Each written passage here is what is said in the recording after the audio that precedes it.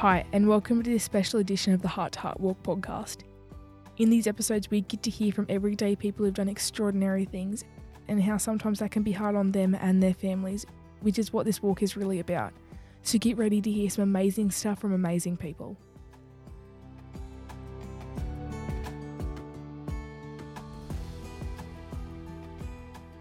Well, welcome to another Hot Debrief podcast. Today we're in Wagga on the Heart to Heart Walk, and we're joined by one of our walkers, Sergeant Greg Corin, APM, from the Australian Federal Police. G'day, Greg. G'day, Matt. Thanks very much for having me. It's great to be here in Wagga and absolutely fantastic to be inside Dolly, the caravan. Yeah, she keeps me warm at night. It's sensational.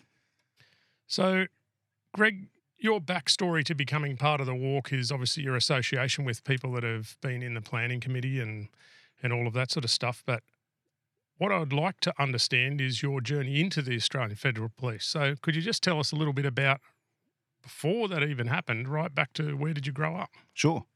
Well, I was born in Penrith in Western Sydney, and I grew up in the lower Blue Mountains.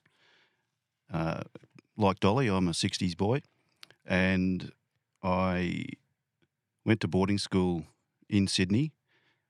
And whilst I was at boarding school, I went all right at the cadets, the Army cadets. Oh, yeah.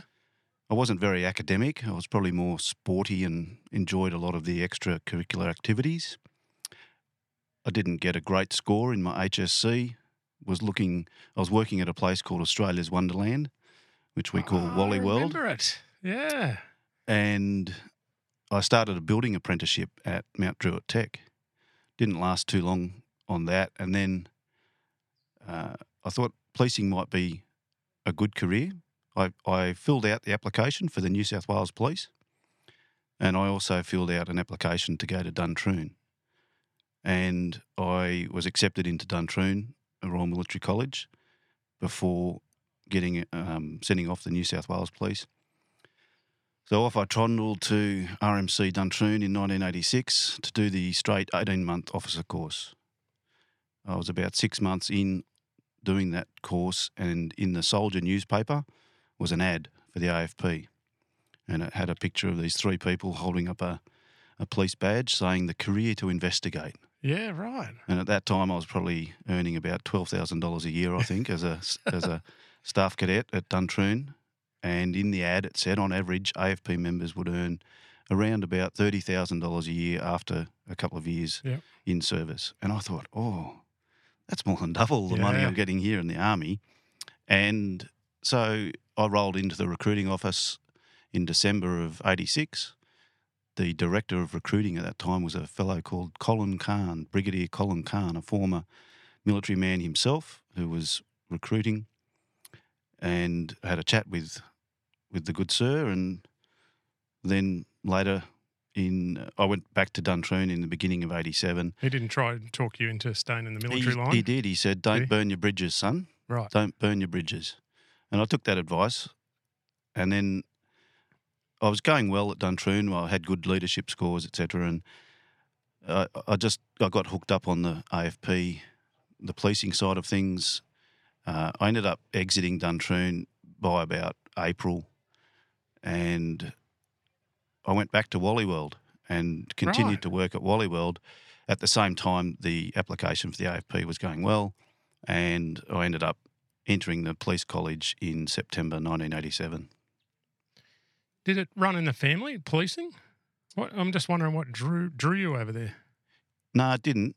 And I think no other family members that I know of have been in the police. My grandfather on my mum's side was in the Army. And again, maybe that was why I went down that road. And I think I actually wanted to be a PE teacher, and that was something that I would have liked to have explored. But anyway, it never happened that way, and policing became it, and off to the police college in Brisbane Avenue, Canberra I went. Yeah, right. So with one of the things that I did want to ask you was that path to the AFP rather than New South Wales Police. And was that just a timing thing? They didn't get back to you in time, or? Yeah, I think it was, just the application and having met Colin Khan. And when I looked, and having been at Duntroon, I could go and see the police college and become more familiar. So as a young fella, I could become more familiar with what might be in store for me. And so I sort of left the New South Wales thing alone, Yep. didn't progress that and progressed the AFP, and thought, I'll give this a crack for a while. Don't know what it'll be like, but we'll just see what happens. It's funny. I was wondering whether or not it was the Penrith environment that turned you off New South Wales in case you ended up back there, because that was my first station, Penrith, and it was a wild town to police. I love the river and the mountains and everything that comes with that Penrith Valley region. It's sensational, and I spent a bit of time doing a lot of bushwalks around the lower mountains and even up Katoomba Way itself. We've trodden a lot of the same trails, I think. Yeah, I ended up finishing my silver Duke of Edinburgh in between leaving Duntroon and starting at the cop shop. Really? I had one final trek to do, and I did it down Narraneck at Katoomba there, and down onto the Cox's River. It was around the same time as a whole bunch of Scots College boys had to be rescued for crossing that river. Yeah, the Duke of Edinburgh stuff was a pretty regular source of business for the rescue squad up in the mountains, actually. I could imagine. Yeah, it was.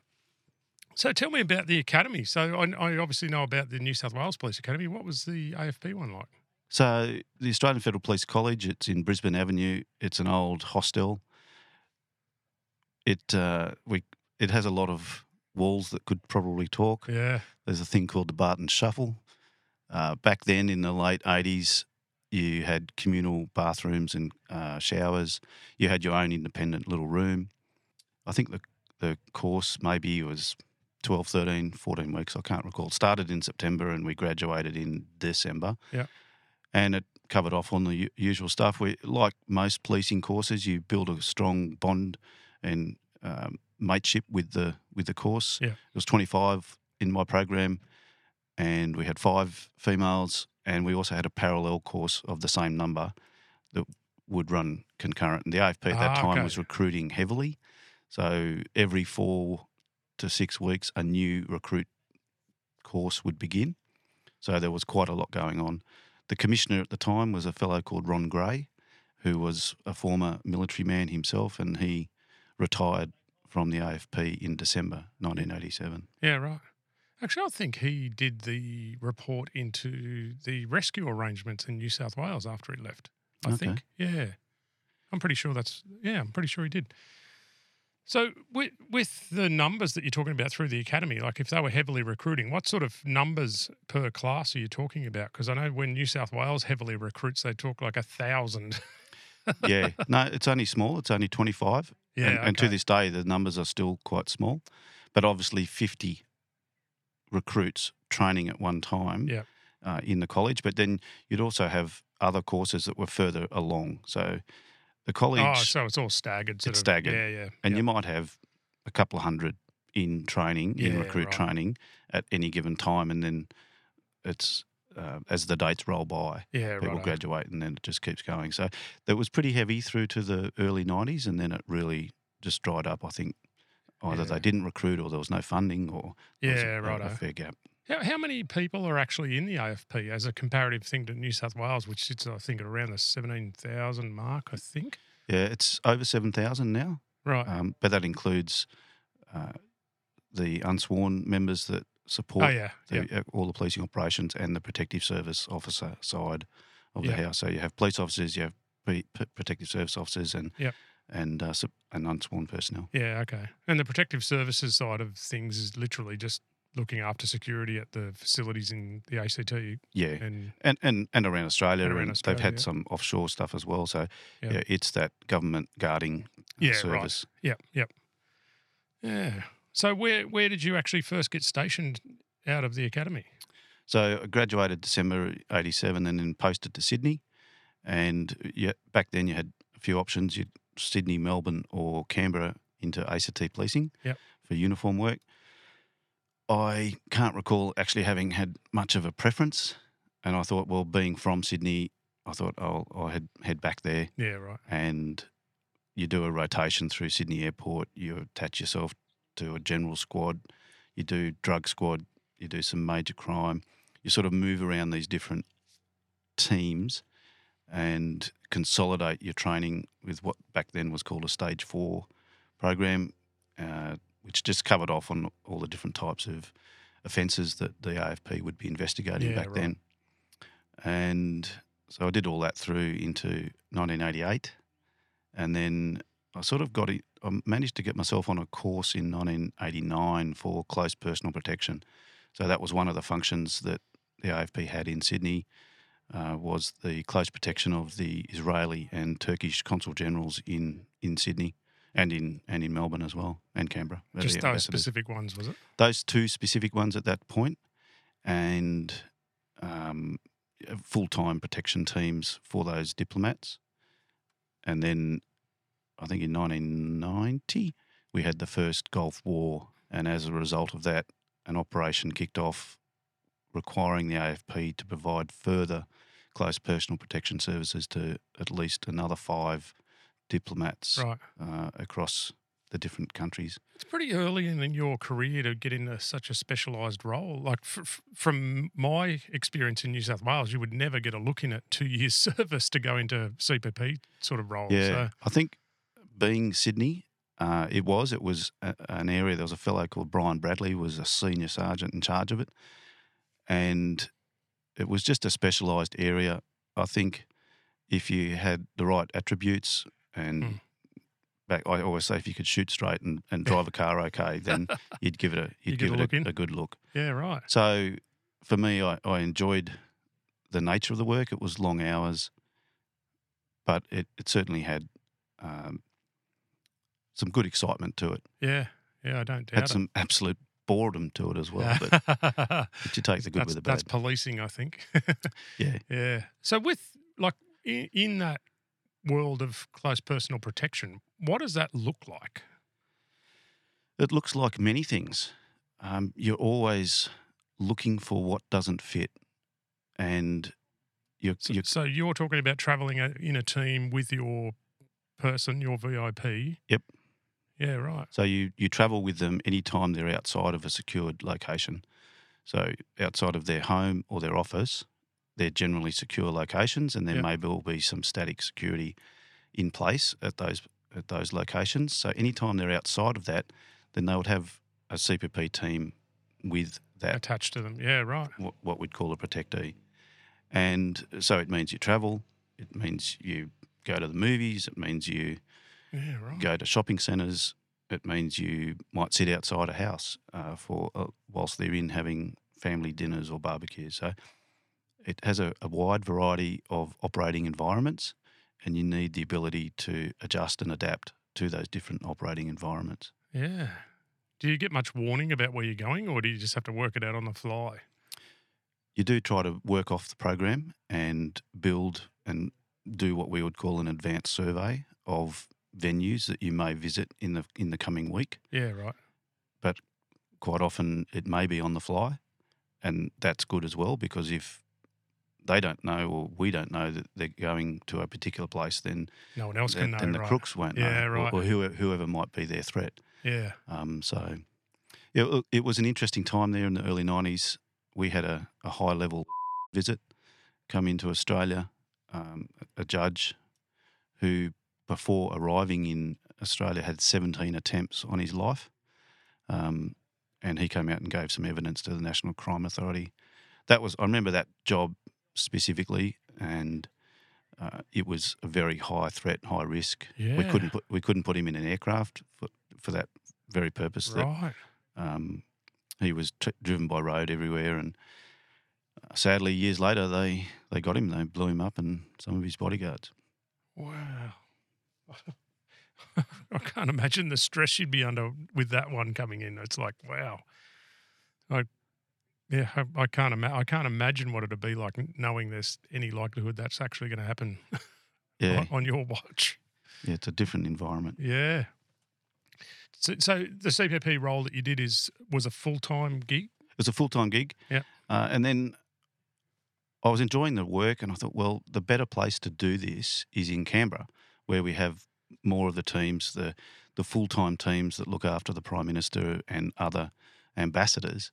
Yeah. And I thought, if I could get myself to Canberra, then that would be really something I'd like to do. And I'd put in expressions of interest a couple of times to get there and never got any legs. Getting out of Sydney was difficult. And then I finally managed in 92, I had put just to transfer anywhere to Canberra. I'd got married in 91 to Dee, and we'd pretty much decided that we didn't want to remain in Sydney. We wanted somewhere a little less busy, with less crime, less people to bring a family up. Yep. And so in 92, I just said, look, I'll take any job in Canberra. Right. And I managed to jag a job, sort of a bit of a desk job, but it was a really interesting job.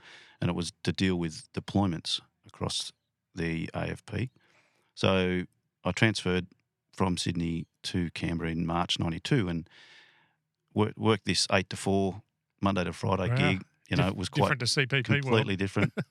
And I walked in there day one and the boss said to me, look, I know you want to get out and do more operational stuff, but I need you to give me 18 months. Right. Oh, 18 months, driving a desk. Yeah. God, man. And his name was You're Fred. only 5 years in at this point. You're Yeah. keen as mustard, no doubt. Yeah. And I went, yeah, no worries, sir. I'll do the 18 months. And within 6 weeks, so later in 92, the Iranian embassies, many Iranian embassies around the world were attacked in a coordinated attack, internal. And as a result, I was plucked out of this desk driving job to go and protect the Iranian ambassador. Okay. And it was beyond mine or my boss's decision. Came from the deputy. No, get this Corin bloke out, and he's on the Iranian ambassador. So I went and did that for 6 to 8 weeks. And at the end of it, the boss of protection, the superintendent, said, oh, Greg, would you like a job? You can have a full-time job in the CPP here in Canberra. And that was exactly what I wanted. Yeah. Yeah, right. And I went, oh, I really would. His name was Roger. But I said I gave my word to Fred, my other boss, and Fred being probably one of the best bosses I've ever had. And I said, no, look, I've given my word to Fred that I'd do 18 months. So I went back to the desk driving job. Did you really? And it was in that time that I went, man, you've got to get a better handle on what it is the AFP provides.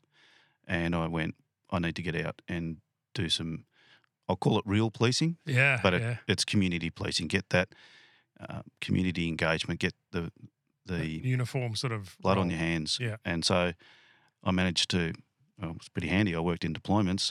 And there was a lady at Belconnen Station in Canberra that was looking to have more of a desk job. Okay. So the two of us managed to do a swap. Oh, nice. In 1993, and I kicked over into Belconnen Station general duties.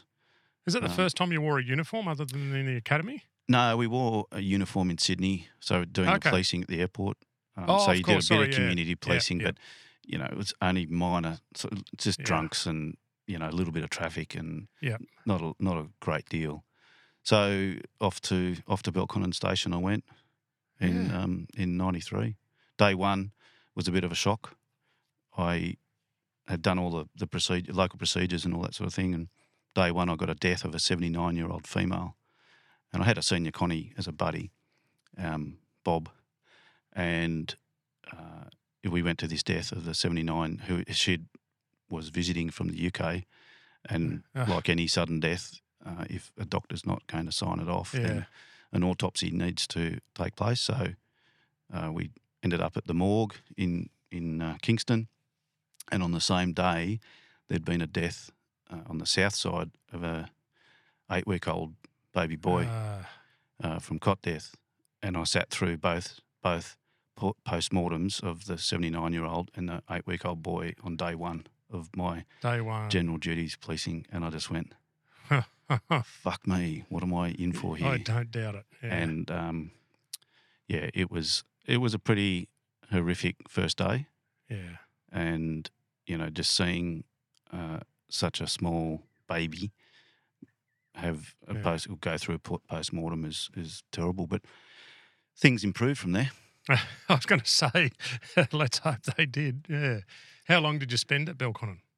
It was through to 95. I went off to Cyprus for a 6-month gig with United Nations. So 94, I sort of joined the part-time search and rescue squad, did the training right. there. And then 95, I did a 6-month deployment to Cyprus as part of the United Nations forces in Cyprus. That was for 6 months, and then managed to travel a little bit after that.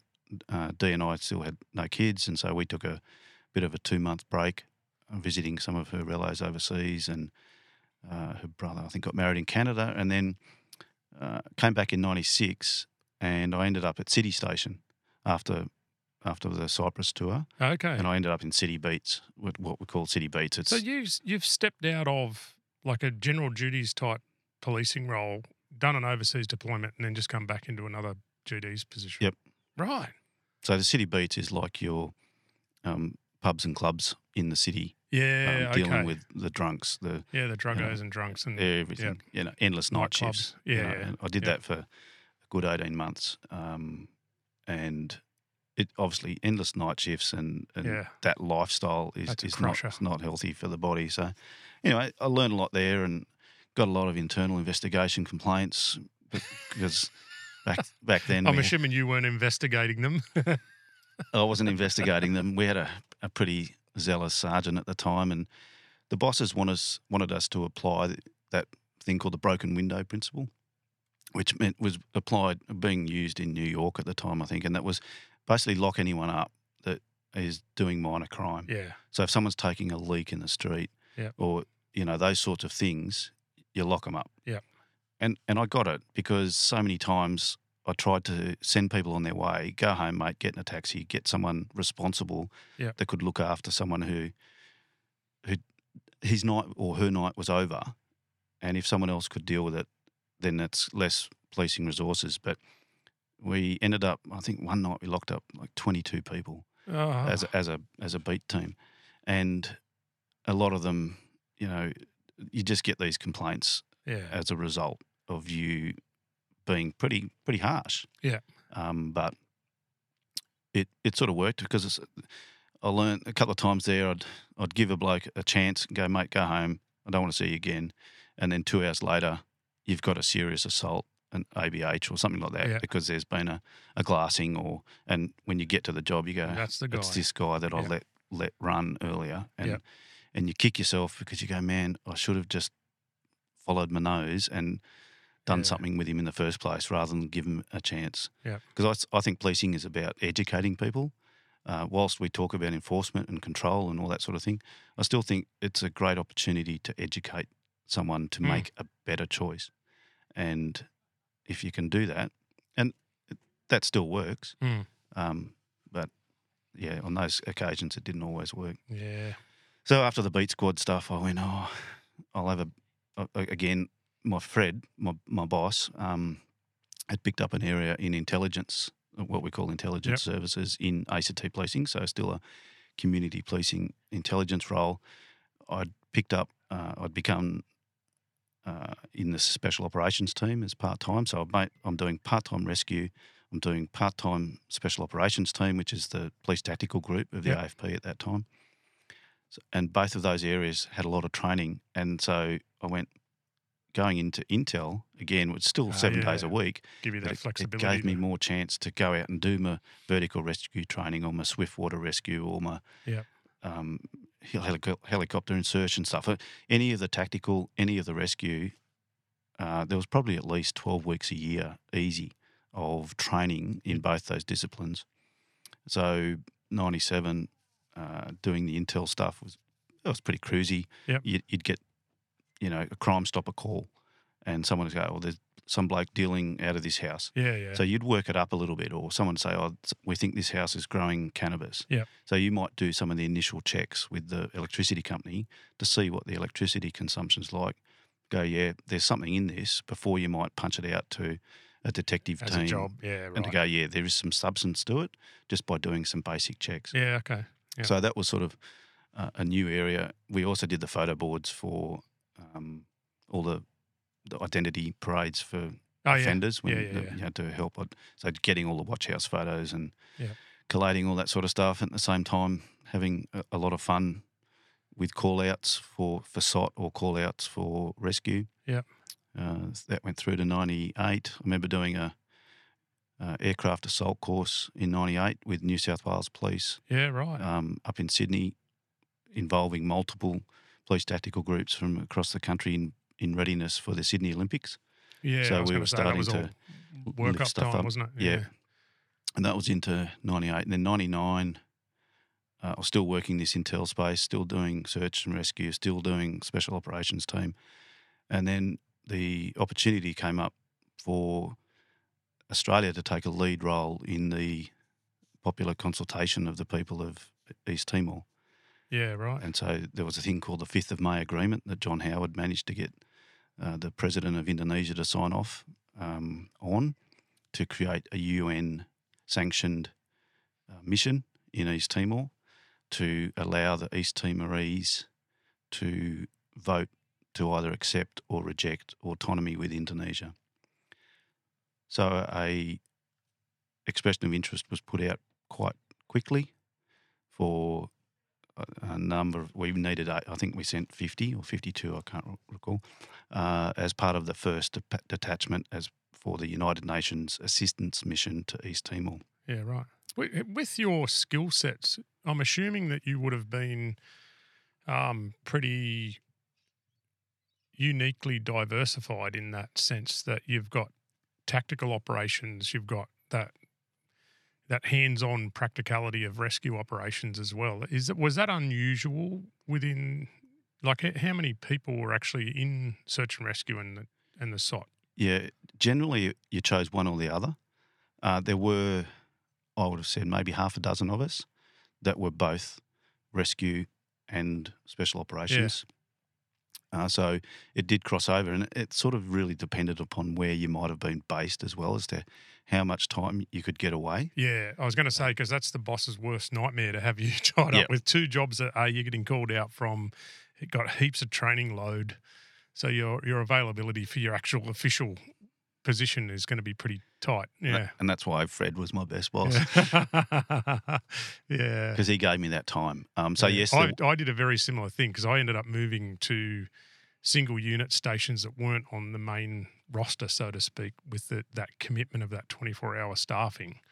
And yeah, it gave me the flexibility to go and do rescue part-time before I went full-time, and for the same reasons. Yeah. And it's just big boys having an adventure, really. Yeah, yeah, that's about right. Getting out there. Yeah. So Timor. Yeah, so Timor came up, and there were only 4 of us out of the special operations team. That was the limit because we couldn't afford to deplete the tactical team. Keep your capability back home. Yeah. Yeah. So we had Chop, we had Morrow, a guy called Toss, and myself were the 4 out of the 50. Not even going to ask about that one. That managed to get ourselves on the plane to Timor or to Darwin initially, and do the pre-deployment training in Darwin in June, and then we started rolling in our teams in June 1999. Yep. Is that you're talking about pre-deployment training within AFP, or was that with the military or something? It was at the RAF base in Darwin, but it was UN sort of led. Okay. So it was a bit of forward driving, and it was just getting a handle on some of the UN processes. Who comes over to do that?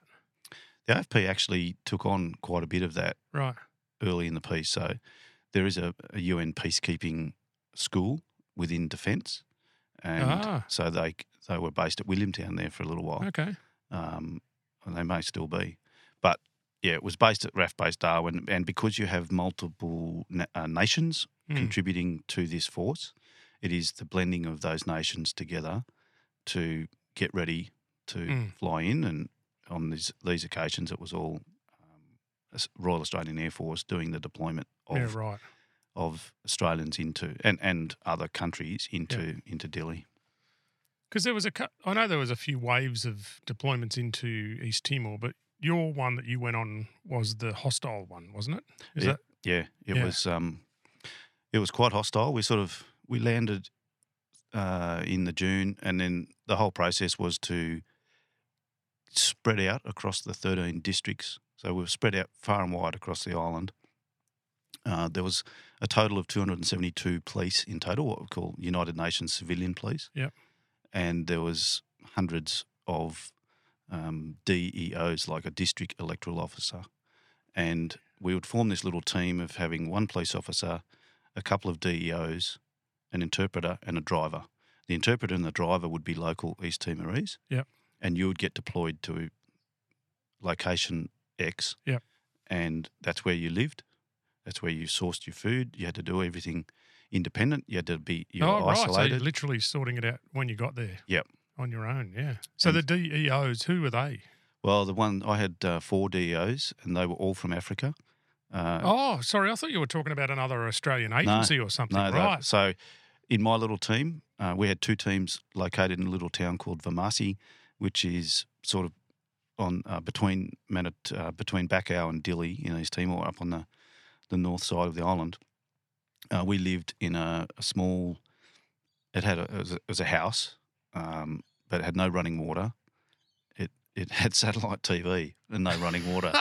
That's like the mobile phones, isn't it? Got no food, but they've got a mobile phone. And in that, there was a Swedish police officer, myself, and then these 4 DEOs. Yeah. And then the interpreter. Did they speak English?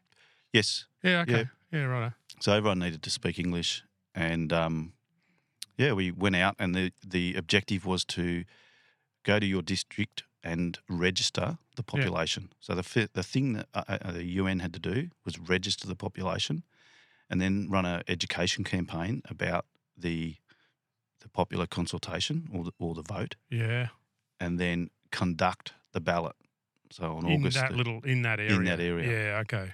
So it was just a time process, and there was the for and there was the against. Yeah. The UN had to be in the neutral territory. Yeah.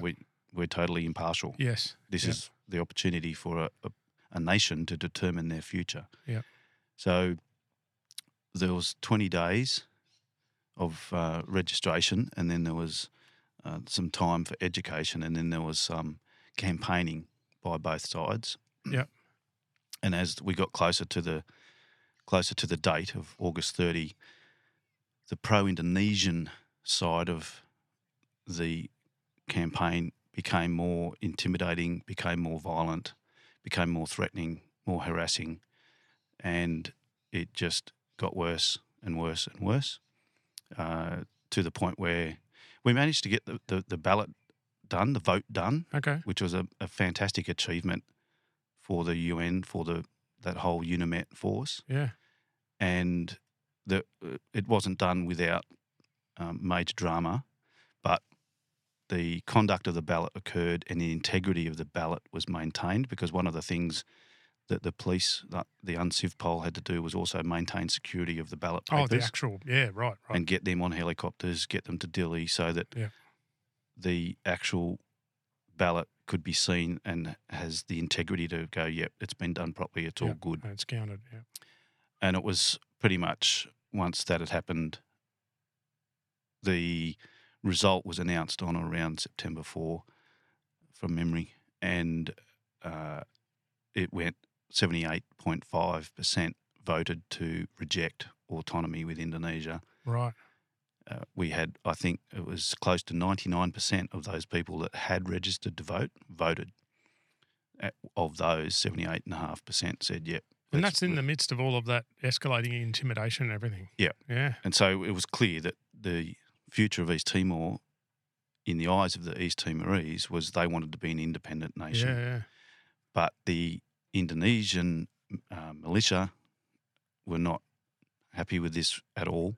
Yeah. And there was a concerted and programmed raising, is the best way I can describe it, of the island.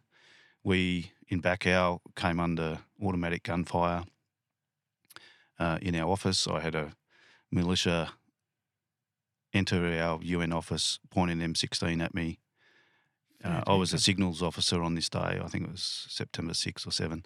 And I was responsible for 115 people, UN personnel, who were in the Bakau region. I just got on the floor, put my hands down. He then left the office, and it was an interesting time in that we'd had a few other incidents of being shot at in around the 1st of September, a couple of days, 2 days after the Just ballot. after, yeah. And then on this particular day when he burst in, I'm amazed that he didn't pull the trigger. And So you're just in a house still, are We're you? in a or sort of- in a- it was an operations room, Okay. which is the headquarters for Bacow, but sort of imagine like a scout hall or something like that, with Alright. a couple of rooms off to the side. So we'd set up temporary desks and we had maps on walls and we Yeah. had some sort of coordination space, Yeah. which was the No headquarters. security or anything. No. No. No. And So are you armed? no, East Timor was unarmed. Fair dinkum. So You got people walking around with M16s and you got nothing. yeah, the weapon, the militia. So the militia were everywhere. Shit. But the Indonesian police were there to be our protection. A police called Polri. So the Indonesian police. Yeah. Yeah. So right. they were still Uh-huh. in control, but really it was being run by the military.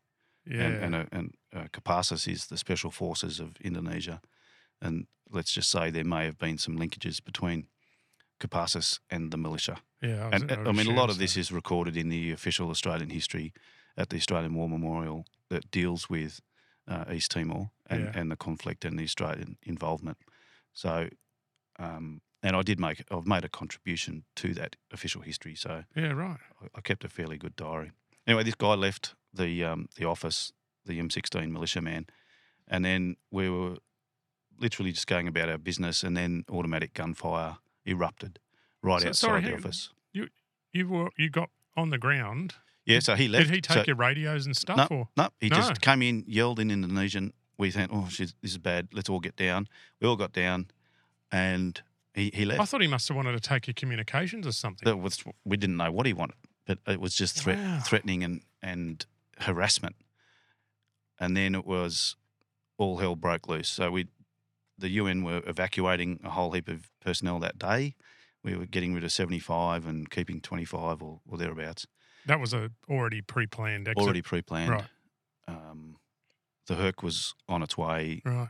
and then this gunfire in the whole town just started in automatic gunfire.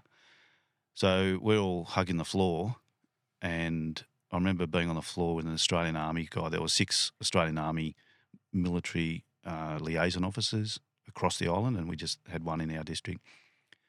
And we're listening to these hundreds and hundreds of rounds being fired right outside our office. And Was that directed at you then, or was that just not at that infighting? time. We, having done all that tactical training, I was pretty used to a lot of automatic gunfire. Yeah. And sound and flash devices and all those sorts of things. And so we're on the floor going, yeah, this is not good. There's a lot of rounds here. And then literally I'm asking John, or John's asking me, do you think they're blanks? Ah. And as soon as we'd asked the question, do you think they're blanks, a round started coming through the window at shoulder height. And we're I'm holding the biggest piece of concrete I can to my back. Like I'm on the wall under my desk using the radio, calling a lockdown. Yeah. And the glass is falling around me. And to this day, Bloody hell. I remember one of the ladies who was in charge of that district, I'm pretty sure she was saying the Lord's Prayer. Right. I'm pretty sure I smelt someone else had shed themselves and feces, they'd lost it. And John got on the phone, the satellite phone to Delhi going, we are under fire. Yeah. We need assistance. So was the military person armed? Well, it Probably doesn't make any difference. no, You've got no, 100 people outside. No, it's a UN mission, so no, right. the Australian military wasn't armed. There was no UN ready force, QRF, anything like that. Nothing. We were the only way that this whole thing would happen was for the UN to agree to Indonesia to be responsible for our safety and security. Wow. When it was the Indonesians that were shooting at us. So it later transpired that there was a sniper in a tower, probably 50 metres, not even, from our office, and that's where the rounds were coming from. So a mate of mine ended up picking up some of the shells when he went back in September. he went and got some of the empty casings, which I still have to this day, Yeah, because is that right? Yeah. I still remain totally amazed that those rounds never struck anyone in that office. And, I'm just thankful that I've got a photo pointing at the rounds on an inner window, and I've got a smile on my face, but that's because it didn't bloody hit me. Yeah. Yeah. And, we all, short time after that, the military commander, Indonesian military commander for the whole area, came into the office and said, martial law has been declared across the island. We cannot guarantee your safety and security any further. We are recommending / ordering you to leave the country. Get out. Yeah, right. And at that point, everyone went, there was no option. Yeah, Oh, no, I was mate, gonna say. we're going to stay. Yeah, it's not like you're going to argue with that one. And so they hadn't officially turned on you at that stage. It was just that sort of protective force hadn't gone hostile against you. No. Right. But yeah, I would suggest directly, I should say. Yeah. Some of the earliest shootings had been Brimob shooting in our house. So there was a lot of complicit actions going on between the military, the Brimob, and the militia. Yeah. So the militia guy that came in was wearing a Kopassus hat. Oh, really? Yeah. So there you go. Yeah. That says a lot. They didn't want to lose their island. Yeah, of course. And the idea they had to get the UN out. Things deteriorated in Dili. Decisions were made to evacuate the UN force almost. A small element was left holed up in Dili. The Dili compound was overrun by East Timorese. East Timorese ran to the hills. Yeah, right. And over a period of days, the island was set on fire. 75% easy was burnt to the ground. Wow. Hundreds of people were murdered. And, I mean, we all saw the news as it transpired. And then, as a result, Interfet, Australia became the lead for Interfet, which then went in by, I think it was around the 20th or 22nd of September, something like that,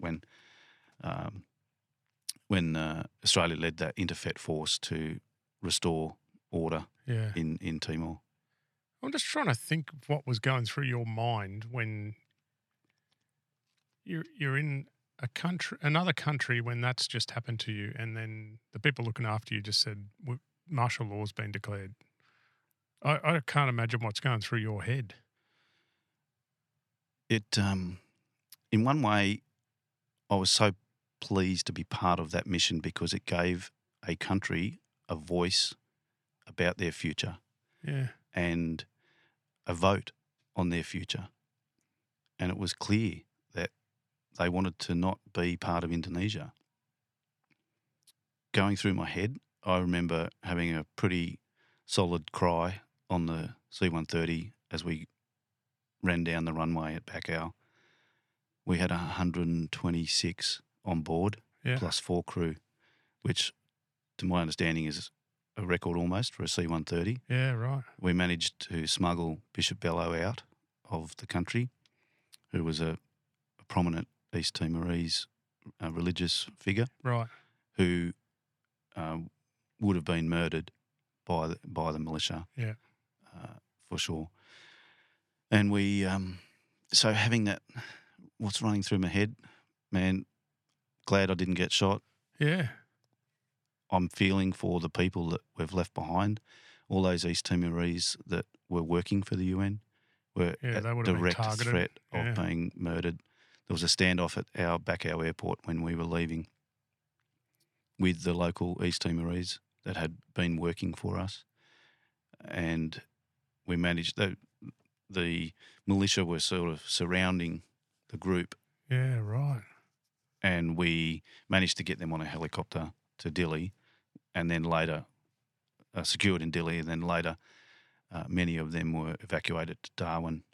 And, there was a sort of whole set up out at Darwin RAF base for locals that had worked for the UN to get all that stuff squared away. Did you ever wish you were still working at Wonderland? Wally World. No, I think, I mean, I've probably reflected more on what took place in East Timor more in the last few years. Right. They've done a little bit of a review on what, and my circumstance there is nowhere near as bad as some of the other AFP members that were in other parts of the island. We were so dispersed, we didn't really get to see each other or talk to others. Right. You didn't know what was going on in the other areas. No, you very much worked in isolation. Radio communications was minimal. We would rely on a satellite phone once a week. I'd get access to a sat phone to sort of call home. So and any other time, if we used the Indonesian telephone system, then it was pretty clear that someone else was listening to it. You're not the only one on the call. Yeah. Yeah, right. Oh. So that was Timor, and we sort of got evac'd out. How long were you over there?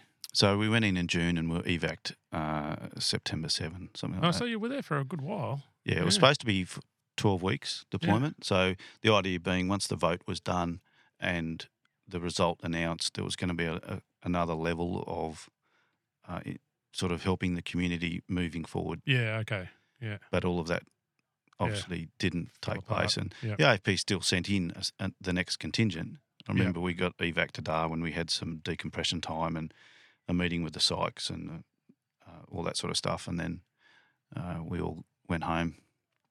Ansett was still flying then. I remember Ansett flying home on the Ansett plane via Adelaide, back to Canberra and home. And I think we all got some leave. Like we had to leave with no gear. All my equipment was left in back hour. You got 1 10-kilo bag. That was it. Yeah, I was going to say, if you're at capacity with people waiting. All vehicles, all kit was left at the airport, which was all later burnt. And you took your 1 10-kilo bag of whatever, your go bag, what we call the go bag. So when we got to Darwin, we had no clothes. Yeah, right. So the commissioner at the time was Mick Palmer, and I think everyone was given $200 to go and buy some clothes. Wow. So we bought some clothes, had a week in Darwin. I had good friends with some British cops, and we had also Kiwi cops and Swedish cops. So the pubs in Darwin got a bit of a hit. Yeah, I was going to say, what did decompression time look like? It was, Rorke's Drift did all right, I think. I can imagine it. Yeah, I've often wondered what the code word decompression time actually means in reality. We got to go and have a massage on the AFP coin. I thought that was pretty nice. Really? Down at Cullen Bay there, they sent us to go and have a massage, which was really nice, and it's something that has sort of become more popular for me now as well, just to de-stress and relax. Is good. It's interesting that not necessarily on the list of approved treatments for PTSD in many providers' minds. I've been through that where it was recommended by one, and then when I tried to get the approvals for it, they went, not happening. Jeez. Yeah, go to your psych. That's shocking. Yeah. Anyway, what'd you do after you got home? Back to the Intel role? No, I was actually starting to build a house outside of Canberra in a place called Murray Bateman. We'd bought a block of land there in 95. We had our daughter was born in March 98. And so when we came back from Timor, it was about getting this house underway. So that's before you went to Timor, the birth of your daughter. Yeah, she was 18 months when I went over. Did that play on your mind while you were away? Oh, yeah. Yeah, absolutely. We had an A4 picture of me laminated, and Millie still got it, and she would kiss me goodnight every night, kissing this photo of a dad. And as it turns out, whilst when I left to go to East Timor, I didn't know, but my wife was pregnant with our second, and she lost the baby whilst I was in Timor. Oh, God. I can't imagine what I literally can't imagine what that must be like for both of you. It just wasn't meant to be at that time. Yeah, but that's like that being isolated from each other in a time like that. Yeah, it was. I do often look back and reflect on that Timor tour itself, and just wonder how much of an impact it had, not only on me but on my family. Yeah. Yeah, that would go through my mind too. Mm. Yeah, because I had a few little stints away talking about like weeks, but I certainly wasn't going into a hostile. Working in emergency services, you never know day to day what's going to come and land in your plate. But I mean, it certainly wasn't being deployed overseas into a country that's basically being held hostage by its former occupants. So we had some time off, and then I thought about it, and I went, I haven't done much in the sense of federal policing operations, like national stuff. Yeah, right. A couple of the other guys had the opportunity that Morrow and Turbo had got some transfers, I think what we call rental assisted type transfers to Sydney. And I thought, Perth would be good. So I put my hand up and went and saw one of the bosses, and I ended up moving to Perth. We as a family, we moved to Perth and spent 2 years working in the Perth office. Right. Which was a smaller, but it gave that chance to see the national side of the AFP with a lot more crime types in a smaller office. So in Sydney, you might just do drugs and that's it. Yeah, right. But in a place like Perth, it's all hands on deck for all crime for types. Whatever comes in, plus, by that time, I was also an operational safety trainer. I was a firearms instructor and defensive tactics instructor. So I was doing a lot of that. I was also assisting CPP because over there they had a US consul general. Okay. So I'd assist with some of that. I had also completed some surveillance training. So I kicked off and assisted the surveillance team over there. This is not fair, man. I'm listening to this lineup of things. I'm like, okay, so you rescue, you're tactical, you're CPP, now surveillance. I'm like, I don't know what was going through my head when I joined New South Wales Cops because you can't do that there. I was pretty good. Like Perth, it's just very isolated. Yeah. I get it. Like, and we had the Sydney Olympics. So and I came over east. Okay. So you were over there for the Olympics. Yeah, I came back I looked after the King of Tonga, King Tupou IV. We provided CPP to many of the dignitaries that came to Australia for that, and we worked with the New South Wales Police. Yeah. I had quite a few of my mates that did, CPP and different roles in that sort of, what would you call it? That work up for that overload of what's normally specialised roles. Yeah, that was a big deployment. I think I just wonder what the Olympics would have looked like if it was in 2002. Yes, very much so. Yeah. When 9/11 happened, I went, wow, our Olympics would have been a very different event. Yeah, for sure. Yeah. So actually, whilst I was in Perth, I did one of the bigger. We did a 1 ton. I was in surveillance at the time, and I was living in a truck stop north of Geraldton, and there was a 1 ton cocaine importation. As an undercover operator? No, it was just a surveillance. Yeah, okay. So we were following two Colombians up there, and they were supposed to come in at the 26th parallel, was where the boat, and so we had Coast Watch and all sorts of other agencies involved, and it took a while to locate, and it was July 2001. Anyway, these jokers came ashore at a place called Steep Point. Steep Point is the westernmost point on the Australian west coast. Yeah. In the middle of nowhere. Thankfully we'd actually a lot of remote coastline over there, isn't there? Yeah. We'd sent up our technical team 24 hours earlier, and they managed to pick it up on thermal imaging. They've filmed the whole lot. These guys scuttled a ship in 110 metres of water, and then there were 3 crew, two Americans and 1 Colombian, and it was just a really interesting job watching these guys day after day. Yeah, trying to infiltrate a surveillance team into a place like Geraldton Yeah. was pretty difficult. I remember I was running around in a miner's car with Oh, yeah, a right. big flag and Yeah. all that sort of stuff. So that was a really good job to be involved in, and then we had to move, this nearly 1,000 kilos of cocaine back to Perth. And I think a lot of the bikies were starting to get mobile in Perth not long after the news Were broke. they? Yeah. Got it back there safely, and then and then 9/11 happened, and I pretty much once that happened, obviously things picked up for US interests in Australia, Yeah. and I ended up helping out with the US Consul General's protection detail in Perth for the rest of my days until we sort of finished up at the end of 01 and came back to Canberra. Yeah, right. What's it like sitting off Colombian drug runners out in the middle of nowhere? I'm just picturing how much backup you wouldn't have had if it all went belly up.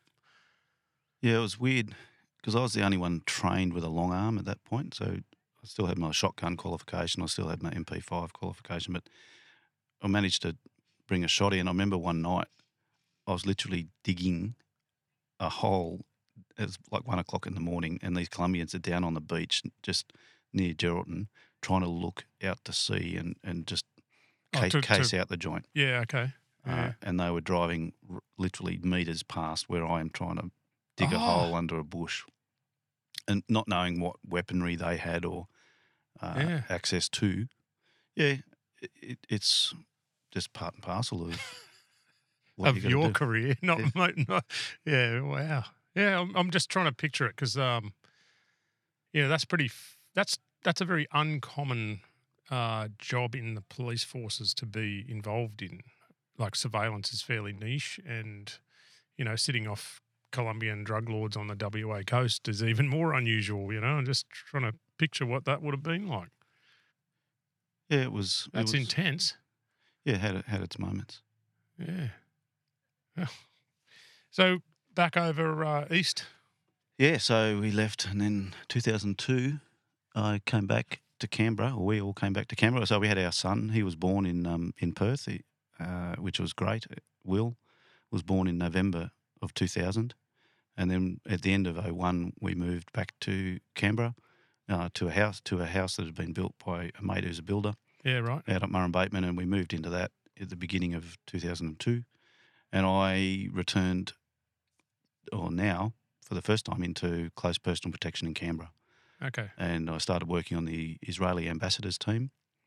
And in later that year, I moved on to the US ambassadors team in November 2002. And then in March 2003, Second Gulf War really took off. Yeah, right. Yep. And I was on the US ambassadors team. I ended up acting as a team leader on that team. Things were pretty intense. I can imagine there on the back of September 11. With that person. Yeah, and this guy was a partner with the president, George Bush. They owned a baseball team together. Oh, wow. Okay, so pretty tight. Yeah. So yeah, and he was not a career diplomat. He was a political appointee. Okay. So that was pretty challenging, but equally good. I did that for a few years through to 2005. Can you tell me a little bit about the CPP world in the sense of, like, how many people are you? Like, if you're a team leader, what does a team look like? Like, how many people is it, and how on earth do you cover 24 hours? Yeah, so the team back then was probably somewhere between 9 and 12 full time assigned for that one person. And you don't have that whole team working on a given day. Yeah. You adjust the size of your team subject to the venues that you're going to. Yeah. Again, the US Embassy is secured, and we don't provide any protection whilst he's inside the US Embassy. And we would provide static security if we were staying at a hotel in Melbourne. Oh, yeah. We would do the CPP, and then when it's time for him to go to bed, we would go to bed as well and leave a static security arrangement in place. But Yeah, you're looking at the movement of the protectee from location A to B to C to etc. Yep. And you always have someone in advance at different locations. You have your travelling team, and you have a security car that is able to provide that immediate action need if a threat presents. So you're looking at vehicle manoeuvres, you're looking at foot manoeuvres, you're looking at the ability to extract the principal to a safe location, to a vehicle, to wherever it might be. There's a lot of variety. That it changes constantly. Yeah. Yeah, I can imagine because like what you said before, like your operating environment is so random. The words assess, reassess are constantly running through your mind. Yeah, right. You know, if you're walking down a street, you're looking what's going to give me cover, what's going to give me concealment, where do I take him if something goes bang now? Yeah. What's my next move? So you live your life looking for that next move should something happen. All the while you're still looking for what's wrong. Yeah. You're looking for the threat. So we talk a lot about hands, demeanour, stance. So you do a lot of people watching and going, what are your hands doing? Yeah. What's their demeanour? Are they agitated? Is their stance aggressive, especially in a political sense when we're looking after our politicians in Australia? Yeah. And you're doing media packs or interviews. Yeah. You know, you'll often find someone that is going to take action they might have an aggressive stance, and they tend to stand out. Yeah, okay. Well, hopefully. Yeah, that's the plan anyway. Yeah. Yeah. So that would have been a busy time, like, because there was so much going on with the US, I guess, back then. Yeah, it was a very busy time through that 04 through to sort of 07 window. I did some stuff back then that, you know, I'll take to my grave. Yeah. It's in that highly sensitive space where it sits, you know, non-disclosure agreements and secrecy provisions and some very sensitive CPP operations. So that was quite challenging as well. And I think I ended up in a team called General Visit. So in 2006 we had the Melbourne Commonwealth Games, and that's when I was assigned to look after Her Majesty the Queen and Prince Philip. So I was Prince Philip's personal protection officer, and another mate of mine, Rico, was assigned to Her Majesty. And so the two of us spent the best part of, I think they were here for 5 days or thereabouts. Yeah, right. They stayed at Government House in Canberra, and we would fly down to Melbourne for the Commonwealth Games. She opened the games, and then we had activities in Canberra and activities in Sydney. And that was a really good time doing and looking after Her Majesty and Prince Philip. I also did at the same year was a visit by His Holiness the Dalai Lama to Australia. He did 5 states in an 11-day window, and I was the personal protection officer for His Holiness. 5 states in 11 days. 18 speaking engagements. That was probably one of the best times in my career. Really? It was just an incredible aura. Because you think of the Dalai Lama, like who could possibly want to hurt the Dalai Lama? Like, is there a more peaceful person on earth? Yeah. So what? Yeah. And as it turned out, the very final speaking engagement he had was in Sydney. And it was a wet day, which probably meant less people turned. I think it was in the Domain. But yeah, there was, and we call them mental health consumers, let's say. But there was someone that had a set to for him, and clearly there are political issues surrounding Tibet and the interference from other groups is pretty strong. So it was just the people that were around him. I met some wonderful people that were responsible for some of the security resourcing, a guy called Steve and another lady called Shirley, who between the three of us, we became the Three Musketeers. Shirley worked for Accor at the time, and she managed all of the hotel accommodation and vehicles, because the government sort of had to be careful that to not upset too many people, because even though the status of His Holiness just meant that everything had to be done in balance. But Yeah. you know, Yeah, because I forgot about that tension back then. Yeah. Yeah. So that does put it. Yeah. How do you stay neutral? Yeah. Interesting. but a truly amazing man. I often tell people when we first got in the lift in Perth, he held my hand in the lift. I thought, well, that's a bit weird. And so I tried the double pump. Yeah. He just kept holding it, and we got up to the room, put him in the room, and then he comes out for that whatever, and get in the lift. He holds my hand again. So I'm traveling. Wow. I travel in the car with the Dalai Lama in the back seat, and he did this in every lift, in every hotel, in every venue that we went to, because I was with him the whole time for 11 days, except when he was in his room. Yeah. And because we took chopper flights, I think there was 3 or 4 helo flights into different locations. Yeah. Okay. I remember we got off the plane in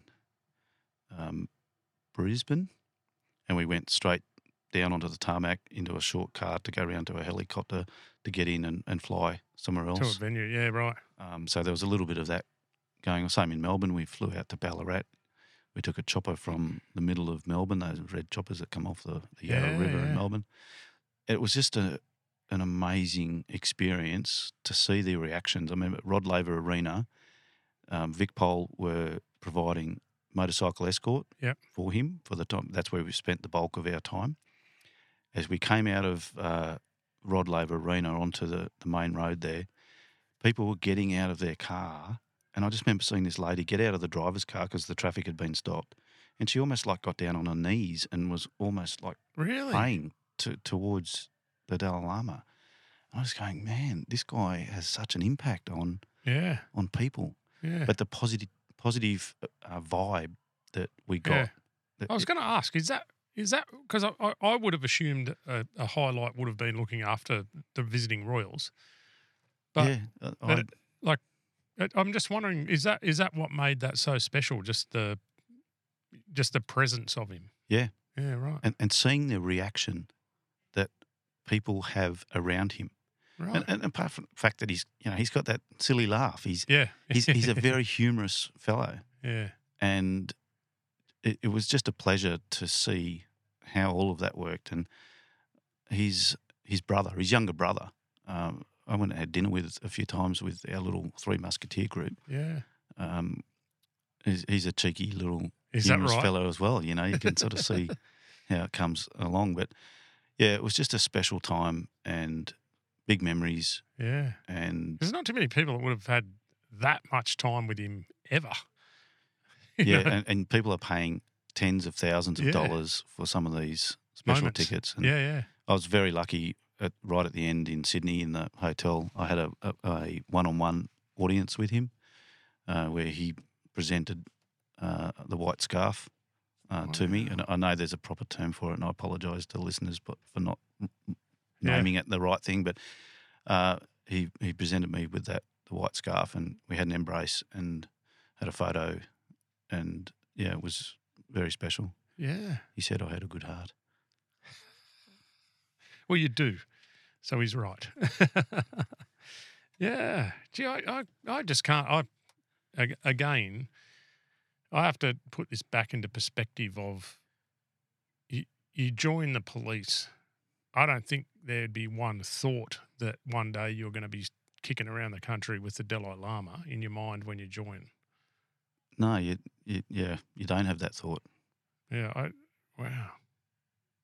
That's crazy. That's literally crazy to think that you've done that. Yeah. Do you ever stop and look back and think that sounds like a story of someone else? No, I suppose in more recent months, especially out here on the walk, I often reflect back on my overall career and think about the different opportunities and adventures that I've been so lucky to have. So, I just remain thankful and grateful that I've had those opportunities and that they've worked out well for me. Well, having dinner with Kevin Rudd blew me away when you mentioned that the other night. I went, who gets to have dinner with the Prime Minister one-on-one? So yeah, I've met a few pollies over those years, Pollies. and at the end of the day, they're just people. Yeah. They're just people, man. And I did 3 federal election campaigns. So when an election is called, and Parliament is suspended, Yeah. and the government goes into caretaker mode, the AFP provides a CPP team for the leader of the opposition. Oh, okay. Who's Yeah, also, yeah. we just call it Lotto, leader of the opposition. So in 2001, I looked after Kim Beazley. In 2004, I was the team leader for Mark Latham.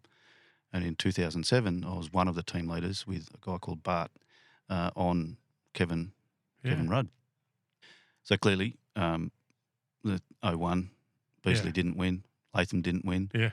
I was there for that handshake actually with Latham and John Howard Is that right? outside that radio studio. That was an interesting time.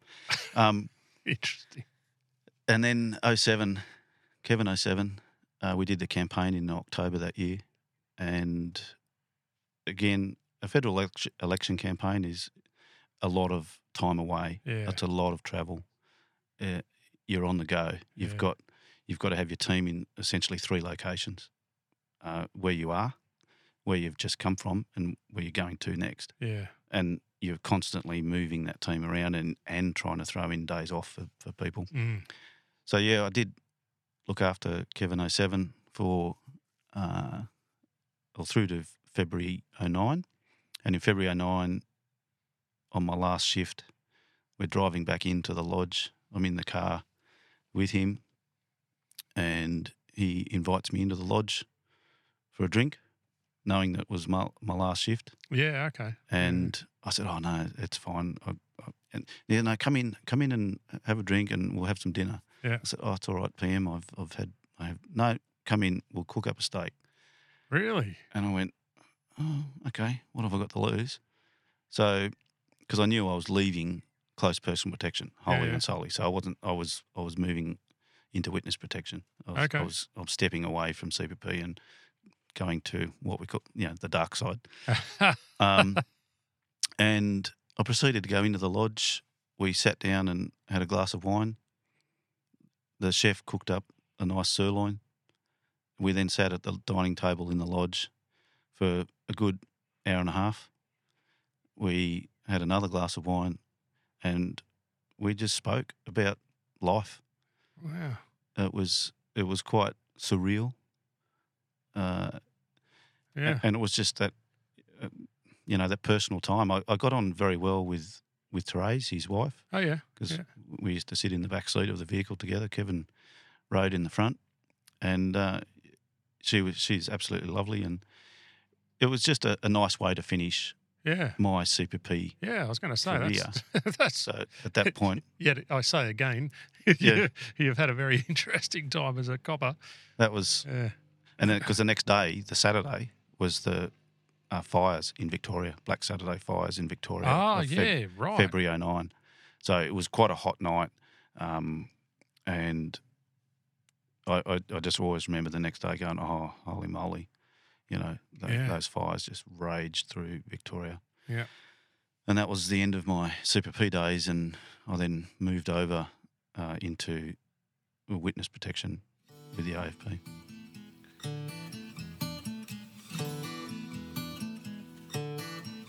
We would like to take a moment to thank our platinum sponsors, Police Bank and the Australian Federal Police Association. As you can imagine, walking from the centre of Australia to Canberra is no small feat. And without the support of our sponsors, this walk would just not be possible. So thanks again to the Police Bank and the Australian Federal Police Association for supporting the walk. So I don't know virtually anything about WITSEC other than understanding the concept of what it's there for. But how is it different to CPP? So the AFP Witness Protection Program, it's called the National Witness Protection Program. It falls under an act from 1994. It's quite legislated and structured. I probably can't say too much about how and what we do, but it's a tool for investigators to be able to use or get a witness, gather some evidence. So quite clearly, people that are in the program have a serious threat against them. There's someone that's out there that would like to see them not on this earth. And it's all about re-identifying, relocating and re-assimilating witnesses. Right. And there's manners and methods by which we do that and apply all sorts of different strategies to ensure the safety and security of that particular witness. Yeah. Again, it's fairly intense. Yeah, I imagine it is. I'm picturing what it must look like as a job. In the CPP world, you're dealing with an unknown threat that might just pop out of anywhere. So you've got that constant look. Whereas in the WP world, you generally have an idea where the threat might come from. Right. Yeah. And there's many things put in place to counteract that threat, and that if a witness was actually being targeted, then many other things have fallen over. Yeah, okay. I was going to say there's lots of layers of, preparation there. Yeah. That was pretty good. I managed to go to overseas, and I worked with the United States Marshals. I went to a conference for them. I presented in Brazil at a conference in Sao Paulo. So I got a bit of travel running around there as well. So that was good. And then after WP, the AFP had a mission running in 2011 in Afghanistan, assisting with the training of the Afghan National Police. Yep. So I put my hand up for that and jagged a spot. Yeah, it was a 50-week deployment, and off we went to a war zone. So you've got kids at home. How did that go down? Yeah, probably not too well. I had some serious health issues way back in 06, 07 where I had 2 emergency surgeries on my stomach from a malrotation of the midgut or a volvulus, which pretty much could have killed me but didn't. And so they had emergency surgery. So kids, 2011, Afghan, they've sort of seen Dad on the move a lot, not home a lot. And I guess I was looking to put the CPP, WP time to bed. Yeah, okay, yeah. Because at the end of my WP, that was the best part of 10 years in that protection space. Yeah. And again, the need for going to Afghanistan met the sort of training and history that I had, my experience. Right. And it was our 5th contingent rolling over there was 28 all up, 28 AFP, and we were embedded with the Australian military in both Kabul, Kandahar and Tarankot. So I was based in Kandahar Airfield, or CAF as it's known, as some of your other speakers have mentioned. Yeah. And it was a weird sort of deployment. It started off, I was part of what we call a CJATF, a Combined Joint Interagency Task Force, with all the US agencies. So you think of anything from CIA to NSA to... Yeah, okay. All the funky squads all in one. All the funky squads. Yep. And I think there wasn't a great sense of purpose or mission for us.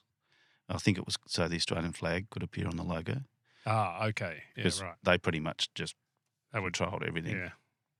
And then it's sort of midway through the tour, we stopped contributing to that CJATF and took on more of a police advisor role for military leaders.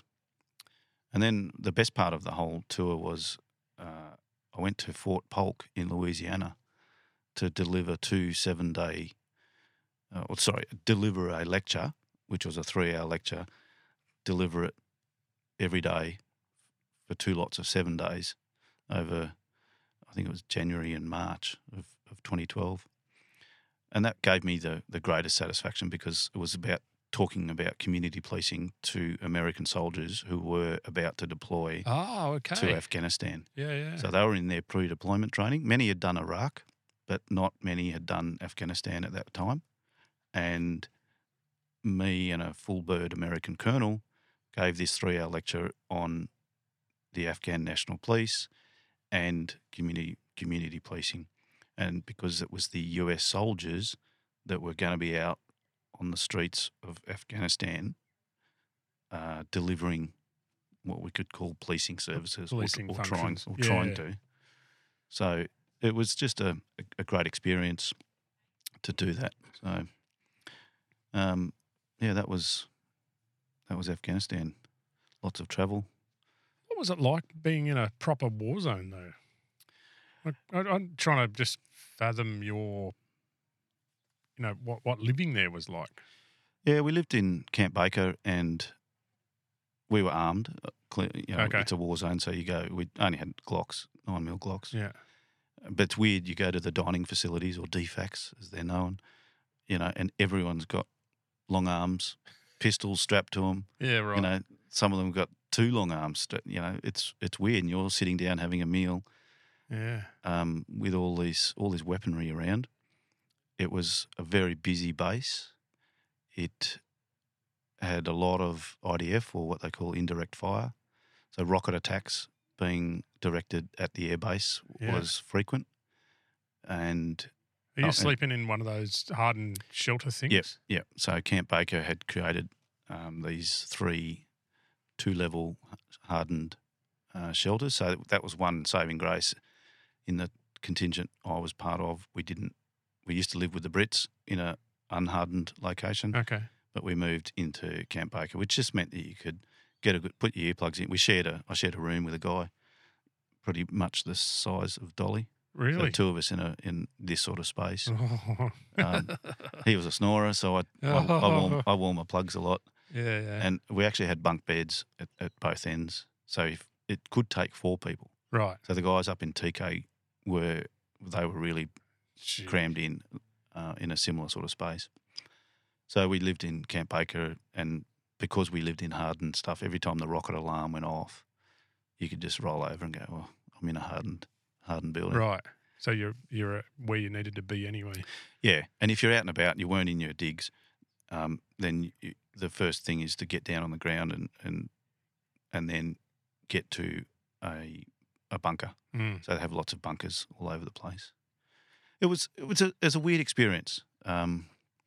Like every Saturday they would have a fun run. I did 30 fun runs in Afghanistan, raising money for different causes. And I did an article for one of the AFP magazines, and I titled it "It's All About the Shirt." So you would pay $20 to go in a fun run, and they would raise money, and you'd all get a shirt, like whatever the shirt was for that particular run. And I came home with 30 different running shirts, either Canadians or Americans or different platoons or different causes. Like the our Rotary Wing team, we had a Australian hosted fun run, and it was always sort of on a Saturday morning. Yeah. And in the winter of 2011, I remember we did a Jingle Bells one, like a Christmas one. We're all dressed up as bloody Santas, and you could just hear all these jingle bells running down. And then occasionally these Saturday morning runs would get interrupted with the IDF alarm going off, the rocket attack. Yeah, really. It was a British voice, a female British voice, rocket attack. It has this big siren. And over the PA sort of thing. Rocket attack. And then so you'd all scatter to the sides of the road, find a gutter as deep as you possibly could, because you're out in the open and you just don't know where these rockets are going to land. And then once the all clear is given, you go, okay, well, boom, let's go again, and fun run. keep going. Seriously, that's In the time I was there, I think 2 people died as a result of a rocket attack. Right. And a handful of people were injured. Because it literally it could come through the dining facility. Yeah. It was just so they didn't use any science in the lining up of these rockets. They put on a pile of rocks. Oh, right. line it up. Oh, yeah, that looks about right. Just let it go. Hit go. Like cracker night. And they could travel 5, 6, 7 Ks Oh, really? to get there. So they so thought, that's how they get the flight, the pre-warning of picking it up in the air. So there's right. a radar system, and so they're in the air for some time. Yeah. And it picks it up. So generally the alarm will go off, and you'll have a bit of time before it lands. But occasionally the alarm will go off, and then suddenly it's landed. Oh, that was a bit late, people. Yeah, yeah. So Afghan was an interesting deployment as well. And then is that when they IED? I'm just trying to, not knowing the history over there. Is that the IED threat was in full swing in that period? Was it? Yeah, definitely for the troops outside the wire, on patrol. IEDs were everywhere, and even to the point, we're running a training. Well, the Australian military is running a training facility at TK as well, and you'd be trying to train these guys with how to use tools and circular saws and those sorts of things. Right. They would take the circular saw blades and get 2 of them and turn it into a plate system, so that when the 2 plates connected, it would turn into a bomb. So there was a lot of that going on. A number of Australians out of the 41 in total that we lost over there died in the time that I was there. I think I recall maybe 5 or 6 Australians being killed during my tour, because we were there longer than the standard military tour. Okay. So they generally come in for 6 months, whereas ours was a 50-week assignment. Oh, wow. Full year, basically, yeah. But we would roll in and out with some of our leave. So we ended up doing 8 months in mission. So it was 32 weeks on the ground. That's a long time away. And October 2011 was definitely a day I won't forget in a hurry. It was a large truck bomb went off about 300 metres from where I was. And it was a truck that had a flatbed LPG tank on the back. 2,500 gallon LPG tank had been put on the back of this flatbed truck with the idea the truck was going to penetrate the checkpoint to Kandahar and go to somewhere and explode. Initiate that. To then have the tank also explode. And I'm not... That's a lot of gas. You're probably more scientific than me, but 2,500 gallons... Times 270. Yeah, that's a lot. Is a lot. And, the advice I got was that the levy from that would have been quite horrendous. That would have been devastating. Would have taken a lot of people. But as it turned out, the driver got the spooks. He stopped short, and the spotters, or Taliban spotters or whoever, saw him stop and get out, and they detonated whatever he was wearing. They detonated him 300 metres from where I was. So I definitely recall that blast, the sound of it, the movement of the air, the dust that was in the location. It was just massive, and that wasn't the successful one. Yeah. It moved what we call T-walls, so the concrete T-walls that were near an old pond near Camp Baker. It actually moved these massive concrete T-walls, and that's, all that was found of the driver was I think his left or his right hand. I can't remember which one, but that was all that was left of him. So that explosion was just his suicide vest. It was like what he was loaded up with, not the actual truck. Yeah, and the truck, the gas tank didn't explode for whatever reason. Lucky they didn't get it right. Yeah. So that was a pretty interesting day for Afghan. To be near 300 metres away from something that size going off, that's close. So it was a weird sort of place. And then towards the end of my tour, after that training in Louisiana, some of the guys that I trained over there, I met them in TK. I was passing through on a Friday on it was a graduation parade of Afghan National Police. And I saw all these boys, and they, oh, you're the Aussie that trained us in Louisiana and Fort Polk. Right. You're really funny. I played them this little skit from Scared Weird Little Guys. It was a 1-minute clip. As I finished my little lecture, I said, oh, guys, you're going to be far safer in Afghanistan than you are in Australia, and this is why. And I'd play this 1 minute video clip of all the dangerous animals. All the animals, yeah, and right. it had this little jingle. It was 1 minute, and it brought the house down generally at the end of each lecture. Anyway, I saw these guys up in TK, and they went, "Oh yeah, you're the Aussie guy." And then that was Friday. They'd just got there into theatre. And then on Sunday night, I was back in CAF, and their colonel, their lieutenant colonel, was literally in the temporary lines right opposite our office. And I said, "Oh, what are you doing here, Colonel? You shouldn't you be up in TK?" And he went, "Oh, you haven't heard." I went, "Heard what?" And he went, "Yeah, we went out. The boys went out on patrol on the previous Saturday morning. Yeah. So 24 hours after I saw them on their first mission, and they got blown up. Oh, God. There's 7 of them. 2 died, 2 were killed, and 5 were seriously injured. And it just hit me. I just went, man. I was really upset because I'd just seen them 24 hours earlier. And and it was the only ramp ceremony that I went to in the time that I was there, because the ramp ceremonies are usually held in the wee small hours in darkness, so that people can do they can do an honour guard on the tarmac and it not be visible to people. And so I got up for that one and went out to the ramp ceremony. It was just these young people that had. And because I'd seen them in Fort Polk and we'd had this sort of continuation, and that was just sad, man. Yeah, that's another layer above, I guess, when you realise that it ain't no joke over there when you're literally hearing news like that of people you've just been talking to. Bloody hell. Yeah. So how did you feel when the news was breaking of it sort of falling back into the hands of?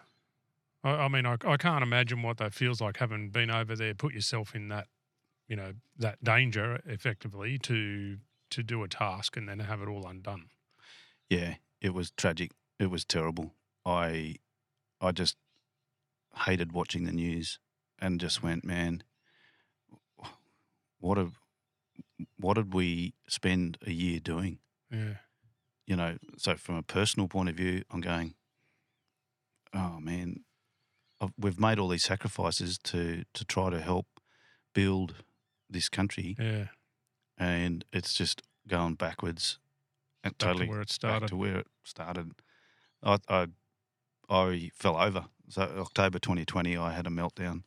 And after that, I started getting psych support because things were unravelling at a rapid rate. Because it was my birthday, 2020, when I just had another meltdown talking about Afghanistan.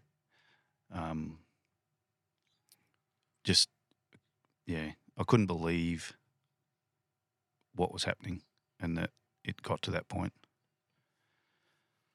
But it did, and you've just got to box it. Yeah, it's easier said than done sometimes. Yeah. Because, I mean, you're talking about a time not that long ago from now, but, I mean, I know you went over with the MH17 side of things too. Like, what? That's another, like, strangely hostile and complex job again. That's different again to go into a war zone because of your task. Yeah, it was. So after Afghan, I came back to what was now created called the Specialist Response Group, which was the tactical arm of the AFP. So once upon a time it was called SOT, and then it became SRS, and then it became SRG on the 1st of July 2012. And I fell into a sort of coordination and planning role within the SRG. So when MH17 happened in 2014, July 2014, Tony Abbott was the PM. Our commissioner said, "I'll give you 50 armed AFP tomorrow morning, deployed, get them on their way." And at the end of the day, the Prime Minister went, "I'll take that AFP option." Yeah, right. So 50 of us were called out overnight, all long arm trained, all had some capability of of being able to do search and rescue. Yep. Go looking for stuff. We got out of the country, and on the first wave left commercially. We all flew commercial airlines Oh, yeah. out of Australia. The first lot landed in the Netherlands, which is where, so it was Dutch-led investigation. That's right. I remember that. Yeah. We landed in Amsterdam so quickly that the Dutch went, "What are you doing here with all these guns?" Oh, really? They weren't even ready for you. They weren't even ready. So the word had not filtered down in the Dutch system. So they refused our first wave entry into the Netherlands, and they had to fly on to London. Wouldn't let them pass the airport. Wouldn't let them in.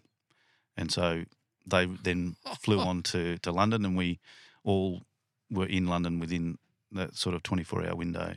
Got ourselves That's a long day. reassembled. Very long day. But the Brits, being a friendly country, they no problems. I mean, they take possession of the weapons on arrival and just store them. Yeah. And then relocated them for us, and we took a RAF flight out of London back to the Netherlands the next morning. Had a few hours kip. Hopefully, someone's had a chat with them by then. And then we were in a place called Eindhoven in the Netherlands. By then, we had an Australian C-17 was in position and starting to support, and we all bounced on a C-17 into Kharkiv in Ukraine. And we based ourselves in Kharkiv as a group to enable DVI teams and to start to try to penetrate the crash site. Yeah, right. So you had forensics people with you, obviously. Your job was protecting the forensic investigators, or was that? No, there wasn't. It was more DVI. So this was probably 7 days after the actual plane had crashed. So Ukrainian authorities had recovered most of the bodies. Or body parts, but there was still some searching to be done for any further remains. Yeah. And the crash site was in about a 35 square kilometre area, and it was in 3 locations or 3 zones, one being Ukraine territory, one being no man's land, and one being Russian separatist controlled zone, essentially land, being controlled by Russian that is Ukrainian, and you've got this no man's land which is contested in between. So it's war zone, warlike. Yeah, fully hostile. Pretty sensitive, and trying to get in to the crash site from multiple angles was what we were trying to do. So we had been given, so in a typical search and rescue, you're going to spread out, do a line search and go, right, people, let's move through this field. We were given some specific data via satellite to go see all these dots. That's where there's stuff. Go there, see what you can get. Okay. And that was the purpose of how we went about the searching, just to recover bits of the plane, personal belongings. I remember we had some dogs to assist with looking for human remains. And so we did that. We didn't know whether we'd get 5 minutes or 5 days in the search field, out in the field looking. So how did that work? Like, how did you actually get there, and what was the process of? We ended up hiring 3 sort of like Ford Transit type 10-seater buses with drivers, because you couldn't rent cars to drive down there. The Dutch had the lead, and trying to get vehicles and transport arrangements in place was very difficult. Yeah, right. There was a lot of cash transactions to enable us to move. And at the end of the day, we ended up with these 3 buses. I think we were paying them $300 US a day. I have to check my notes, but they were really good guys, and that's how we managed to get around. Ukrainian guys. Yep. Yeah. Had interpreters, an interpreter. And so I think at the end of the day, in total, there was only maybe 5 or 6 or 7 days of searching. Right. And I was there towards day 5, 6, 7. and because we were rotating our teams, we've set up a forward operating base in a place called Solidar, and we could only have a total of just over 100 personnel in that location. Right. And that includes the Dutch and any other countries that were assisting. And because they had no running water, you had 6 to a room. Oh, You know, right. the local, Yeah. sort of local scout group were feeding us with cabbage and all the typical Ukrainian food. And it was still about an hour's drive from the crash site. So we would rotate our personnel between Kharkiv and Solidar and have people go in for 2 or 3 days, come out, send in fresh, and rotate it through that way. And it was early August, I think, and we were in a town called Rosipine, which was a town where the bulk or the most number of passengers fell through the roofs of the houses in that city. There was something like 7 or 8 bodies still in the chairs coming through the roofs of those houses. So it was a location where the most bits of the plane or parts of the plane ended up landing. Yeah. So we were doing a thing called Bring Out Your Dead Day. That's what I call it. But it's bring out anything. So we did a sort of flyer. This is a small country town in amongst lots of sunflower fields. Maybe 1,000 people might live there. Tops, yeah, right. Tiny little place. All sorts of. So it was very tiny, sort of country townish. Sent out these flyers in 4 different languages. If you have any part of the plane, if you have anything that you may have taken from the crash site, then please bring it, and we'll take it off your hands, bring it to the town hall, and we will, it would form part of the reconstruction. And we were doing all that. We're sitting down at lunchtime, waiting for people to bring stuff, and then I think the Russians had just said, "Yeah, we're done," and they started shooting in the buildings. Over our heads. So we were all set up. There was about an 11-car motorcade with our buses. By this time, we had some armoured Tiguans, VW Tiguans that come in from Germany. So we had a couple of those armoured for movement either end. Yeah. We had our 3 buses and a variety of couple of other cars. And we were in Rosipine, and the Russians started shooting. The Dutch lead of the motorcade went, "Okay, everyone, we're taking fire. It is time to leave." And we are taking fire. We packed up pretty quick, smart, and then thankfully so you guys are still you are armed at this deployment though. No, that's the other thing. When we landed in Kharkiv, the agreement had not been made between Australia and Ukraine, and the foreign minister sent our foreign minister, Australian foreign minister, saying weapons to remain on board. Serious? So we brought no weapons into Ukraine. We could bring our PPE, like our ballistic. I brought a ballistic vest. Yeah.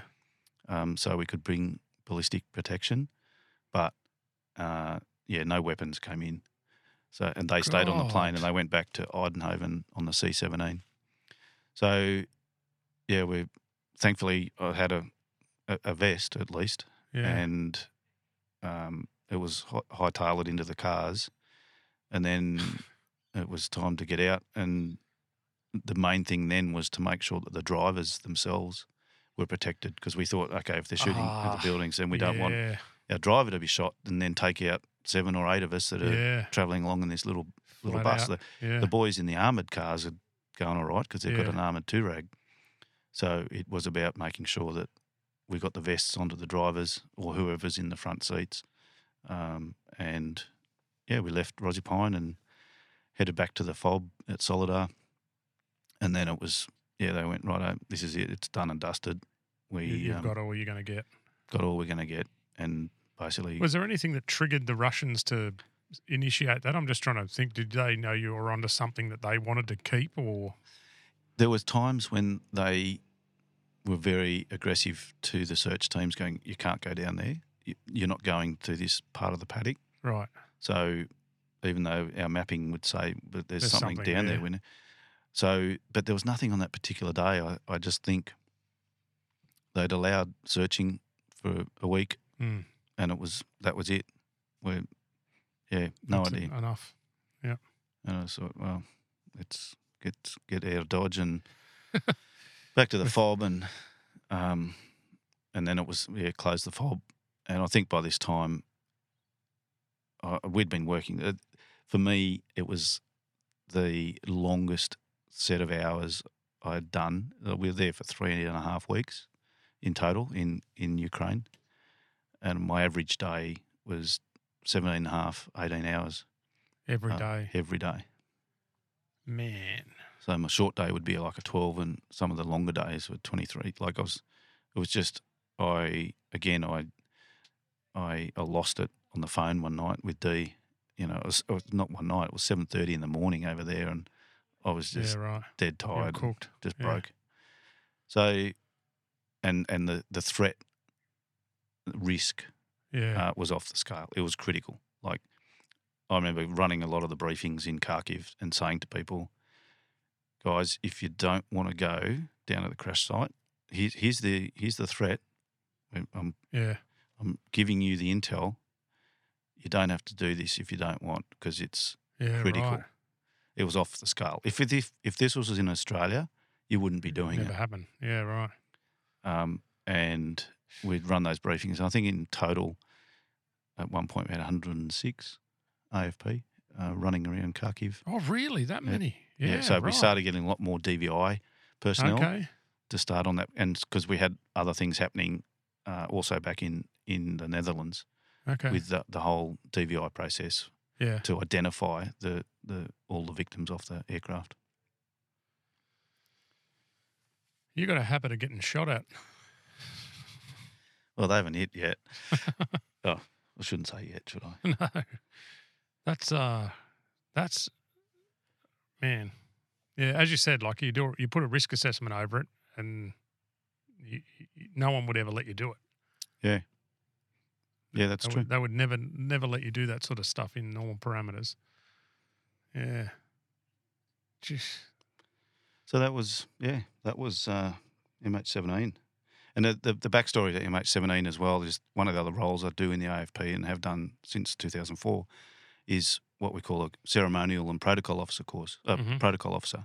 So that supports police funerals, police station openings, recruit graduation parades, all those sorts of things. So I went and did my training at the Police Academy in New South Wales in 2004 and have been actively involved in that ever since. Okay.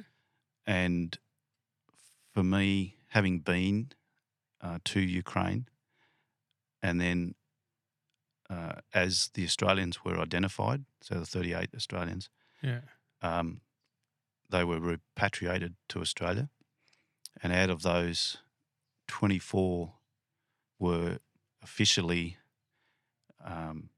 welcomed back into Australia before going to the morgue in Melbourne. And so I was part of the bearer party along with ADF members from the Federation Guard. We did combined AFP Australian military bearer parties to carry the caskets off the plane to the hearses in Melbourne. And for me, I carried one of the Maslin children who had died, and it was horrible carrying a kid's casket, but you got to do it for the family. It was just I just remember being in the back of the C-17. There was 4 of us, just 4. Normally you can have a 6 or an 8 person bearer party, but we just picked up this kid's casket, and it was so light. Yeah. It nearly went through the roof of the C-17. But, you know, we did 10 caskets in one hit. That was the most bodies. There were 10 hearses lined up.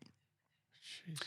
Not nearly as bad as what was happening in the Netherlands, but seeing 10 hearses, and I think there were 3 families as a part of that, and having that involvement at the back end. I was going to say it's not just a service for you. You've got history with the actual event. Yeah. Yeah. But it was good to do. So, and that's, I've lost count of how many police funerals I've done, and how many caskets I've carried or Yeah. commanded. But yeah, that was the back end of MH17. Jeez. And then What did you do after that?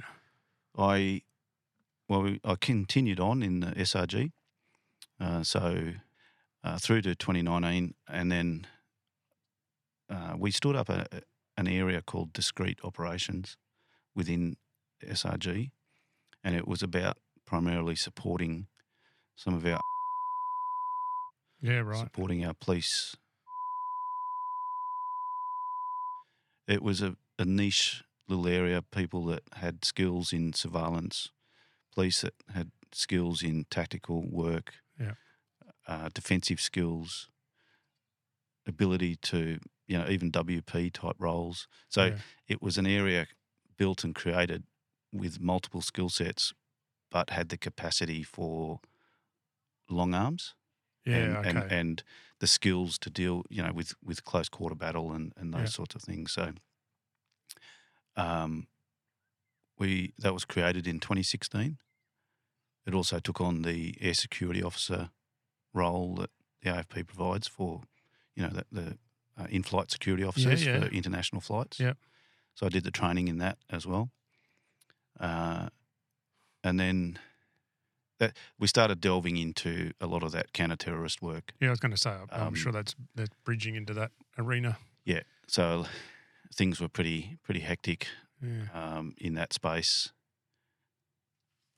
Yeah, I can't sort of go into too much about what we did, but it was challenging work. And the whole time, in SRG, you're on your life, even on holidays, you're on 12 hours notice to move. Yeah, still ready to go. Is generally how it rolls. So I did that through to 2019. Yeah. And I just went, man, I'm gassing out here. And so I started looking. I knew that I needed to do something different. Right. And the Governor General was changing over in 2019 from Sir Peter Cosgrove to David Hurley, and I thought, I haven't done CPP on the Governor General before. Back again. And I just thought, it's well structured. So it's not like the political protectee where they will chop and change things at short notice to meet the media demand or to meet the needs of whatever message it is that they're trying to get out there. Yeah. Whereas the role of the Governor General is about that ceremonial. It's about the community. Yeah. It's about the constitutional. And so their lives are reasonably well structured. Right. And well supported by a team. And I thought, this could give me some nice structure towards the end of my career. Yeah. So I managed to jag the team leader position of the Governor General's close protection team, and just a small team. And again, the need for security is a lot lower. You've got to balance it with the protocol and the ceremonial aspect. So Gotcha. as a ceremonial officer, I could understand and balancing security, ceremonial and protocol in that environment was a good one. Yeah, right. And has worked well for me. When you said you were gassing out a bit, I'm just trying to picture what made you think or feel that. What were your indicators? Some of the jobs I did just made me realise that it was not like I went to, and if I don't say too much, it's all right, I suppose. But I went to for 4 hours once, right, to pick up a foreign fighter and follow them home. Right, I was with a team. Yeah, but I just went. Like my shift was 65 hours or something. Holy hell! And I just went, oh man, that was just full on crazy. Just some of the other jobs, and there's some really, really sensitive stuff that we did that'll go with me to my grave. Yeah. And I think I just knew it was time. Right. I just went, nah, it was time to be around a little bit more for the family. Yeah. Right. And even though CPP is demanding and you spend all that time, Bit more predictable than the other the role. GG's role of it is far more structured, and I have a great team. Yeah. And I guess 2018, I knew it was time. Yeah. I don't think I had that realisation myself ever. Probably should have. But yeah. Now I'm always interested in hearing how other people felt that pressure cooker and what their indicators were, or what led them to where they are now today. Yeah, and everyone's different. So everybody's really different in that regard. Yeah. I mean, I did the Commonwealth Games in the Gold Coast as well. I went up as a water rat on the boats. Yeah, right. And I went as a boat, what do they call them? Boat handler? Deckhand. Did my deckhand training.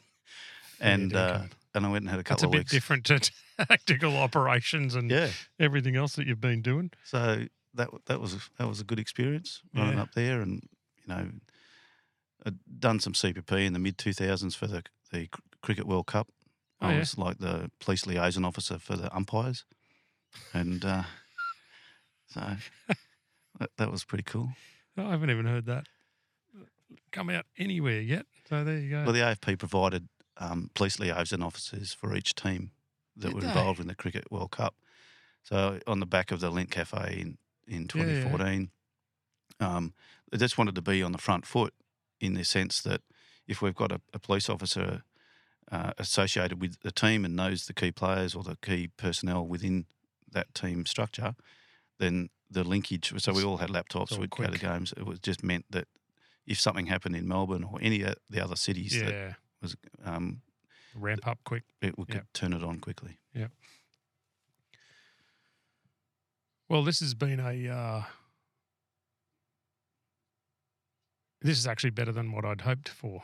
This chat with you today, I knew it would be great, but I have to thank you for trusting me to do this recording, because I know you've never done it before and may never do it again. And I know I've said it before on this walk, but I'm so privileged to have to be in the company that I'm in and have that trust of people like yourself on this walk to do what I'm doing now. And I think the great benefit of what we're doing right now is that the general public will actually get a bit of a better understanding of what people like you have actually done and put yourself through and your family through to do those roles that have to be done.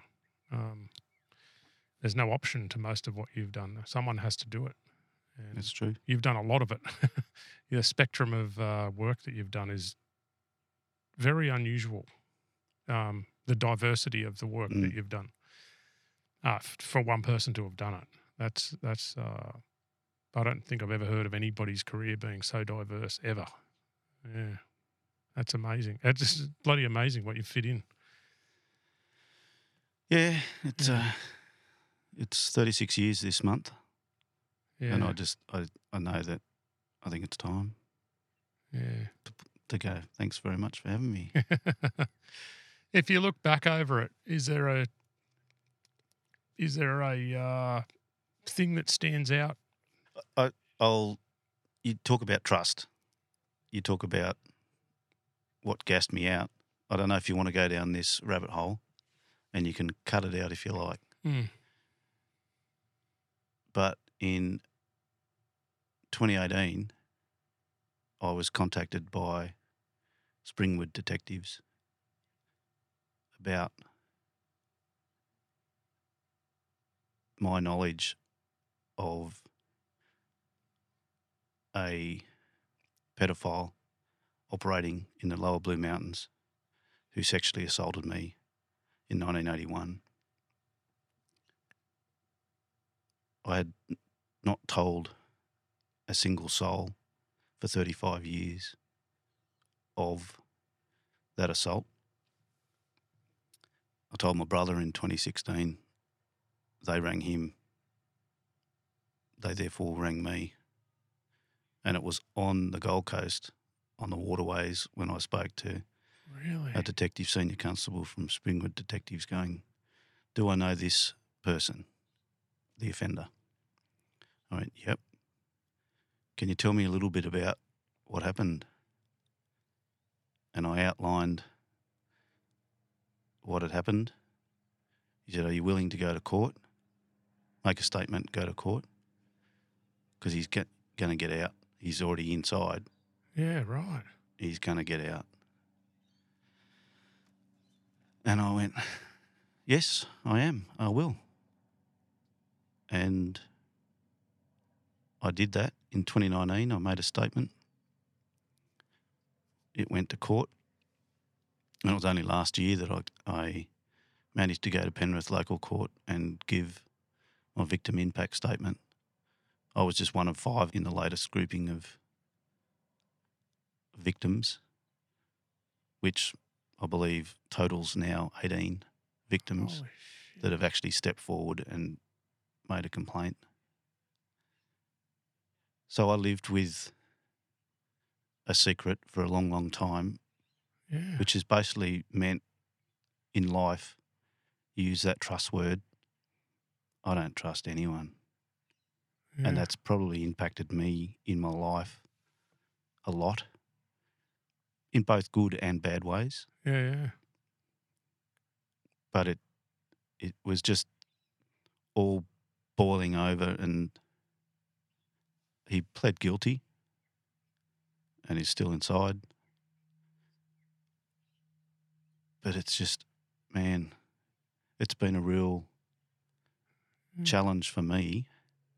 And, you know, I only told my wife when it was sort of going to court. Holy shit. And so I'm just making it more public. Like, there's people in my family that have no idea. Like, my kids know, my wife knows, my brother knows. And some other key close mates. But when I read about what this,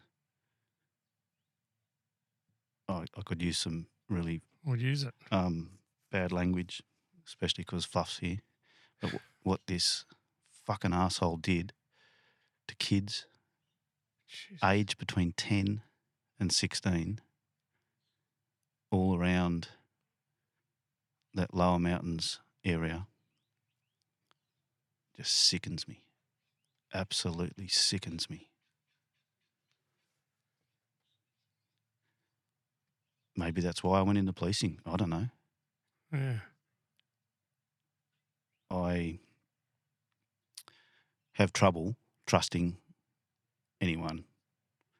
And that's probably one of the things, if we start talking about what has not gone well, I would say it's my inability to trust anyone. And it's just that inner feeling, probably because my trust was taken away from me as a 13-year-old by this cunt. That's such a massive background load for your entire life to carry. Freaking hell. Jesus.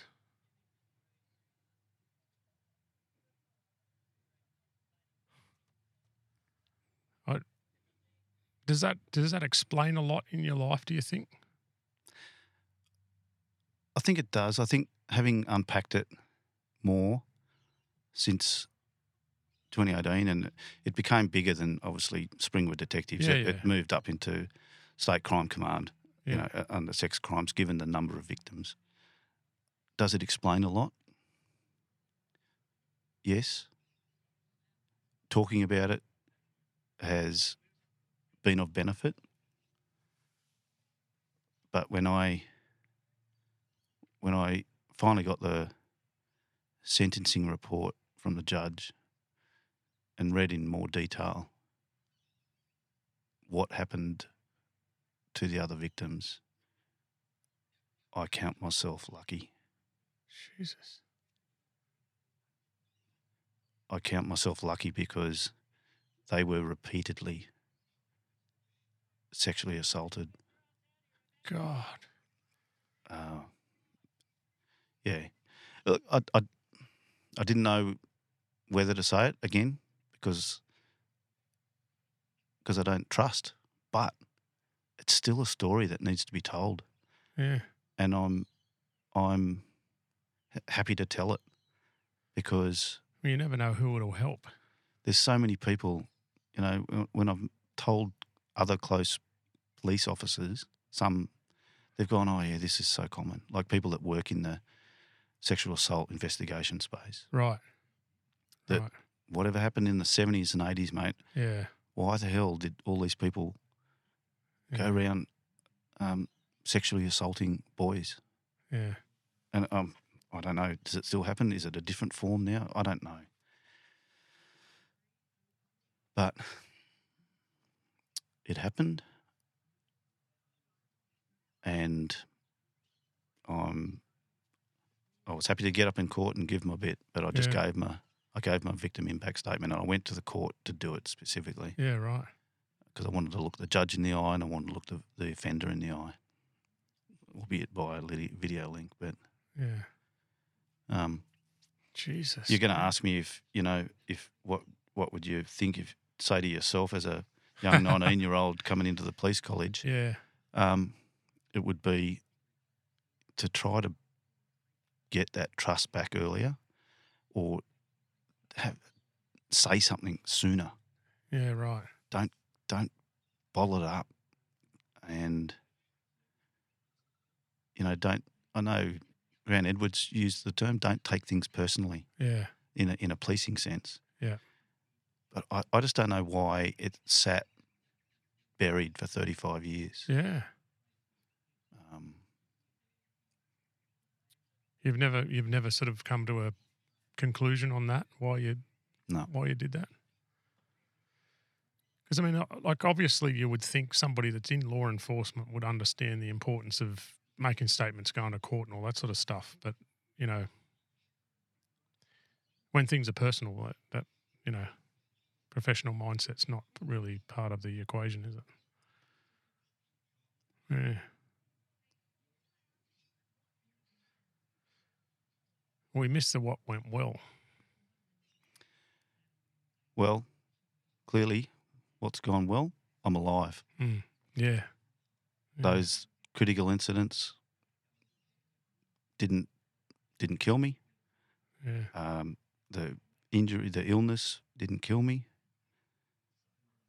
I think I've been lucky to be surrounded by really good people throughout my career. Yeah, right. On different deployments, working in Canberra, working nationally, working in protection operations. I've just been surrounded by good people, and I've had a couple of good leaders. Right. So that have opened up those opportunities. Yeah. Yeah. So I'd say the opportunity and the adventure that 36 years in the AFP has given me has been certainly a bonus. Yeah. But equally, the flip side is that it has taken a massive toll on my family. Yeah. And you. And me. Yeah. To the point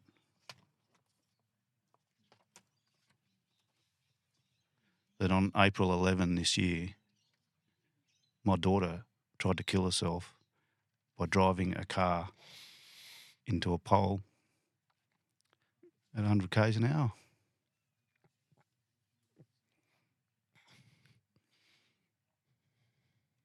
Jesus Christ. God. Jesus. she survived.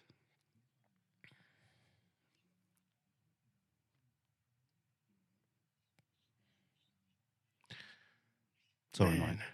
Oh, God. For the sake of the listener, I've just shown Matt a photo of a Suzuki Swift, or what was once a Suzuki Swift, which is my daughter's car after it was driven into a light pole on April 11 this year. Bloody hell, man. How do you... That's the toll of, in my opinion, me spending 36 years in law enforcement, applying the service above self, duty first model. And as Janine says on this, we've got to care for the families. Yeah. And the families That's it. are a massive part Yep. of this first responder, Yeah. emergency worker community.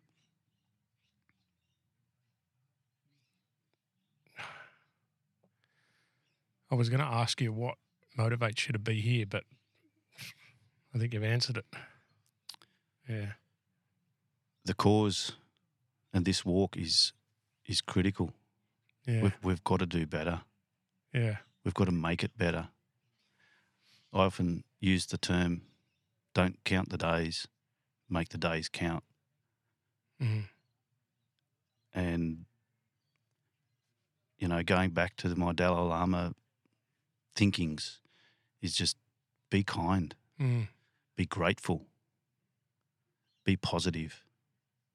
And that photo that Bats took only 2 days ago Yeah. in Lockhart in the cafe, live, Yeah. love, laugh, sing, dance, dream, play, give, smile and cherish, Yeah. all those things. So, yeah. Yeah. That's what it's about. That's what it needs to be about. Mate, Sorry to throw that at you. no, I mean, again, I can't believe I'm that privileged to let you share that. You know, I still pinch myself wondering how on earth I became here with the people that I'm with and being able to do this stuff that I'm doing. And I don't know what it is, but I just remember looking back at podcasts when I was really crook and how much help I got out of them. And to be able to put that back into this platform, I don't know. Well, I've got to say, having you doing these podcasts out on this track, on this walk, I have played many of them over and over. On the Oodnadatta track, I've just downloaded them all. And when I'm driving the escort car, I'll just play the podcast on speaker. Yeah. And listen to these amazing humans Yeah. that you have had this great privilege of speaking with. Yeah. And it's just sensational. It is absolutely amazing. Yeah. I and you're one of them, you know, and that's why I pinch myself going, how did this happen? I don't know why, but it is. So I'm going to roll with it. You better tell me a song. So I thought about it over a period of time.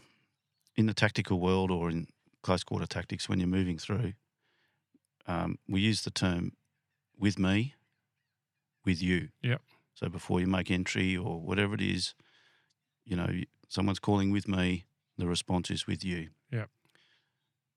So the song that I have suggested or would like to nominate is Are You With Me by the Potbellies.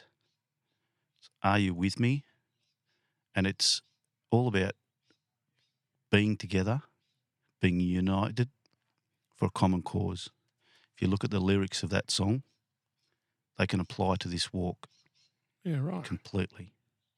It's about uniting together to achieve a cause.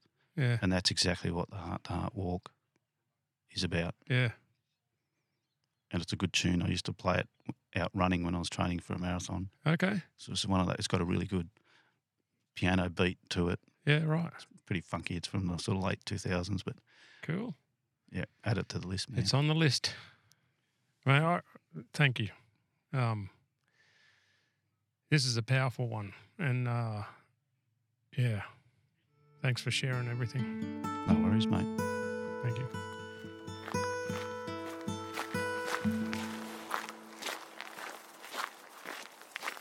You've been listening to the Heart to Heart Foundation podcast. People on their own journey for the awareness of mental health in our first responders. Thanks for listening, and please remember to support our foundation by going to the webpage at www.hearttoheartwalk.org. That's www.heartwalk.org, or just Google it.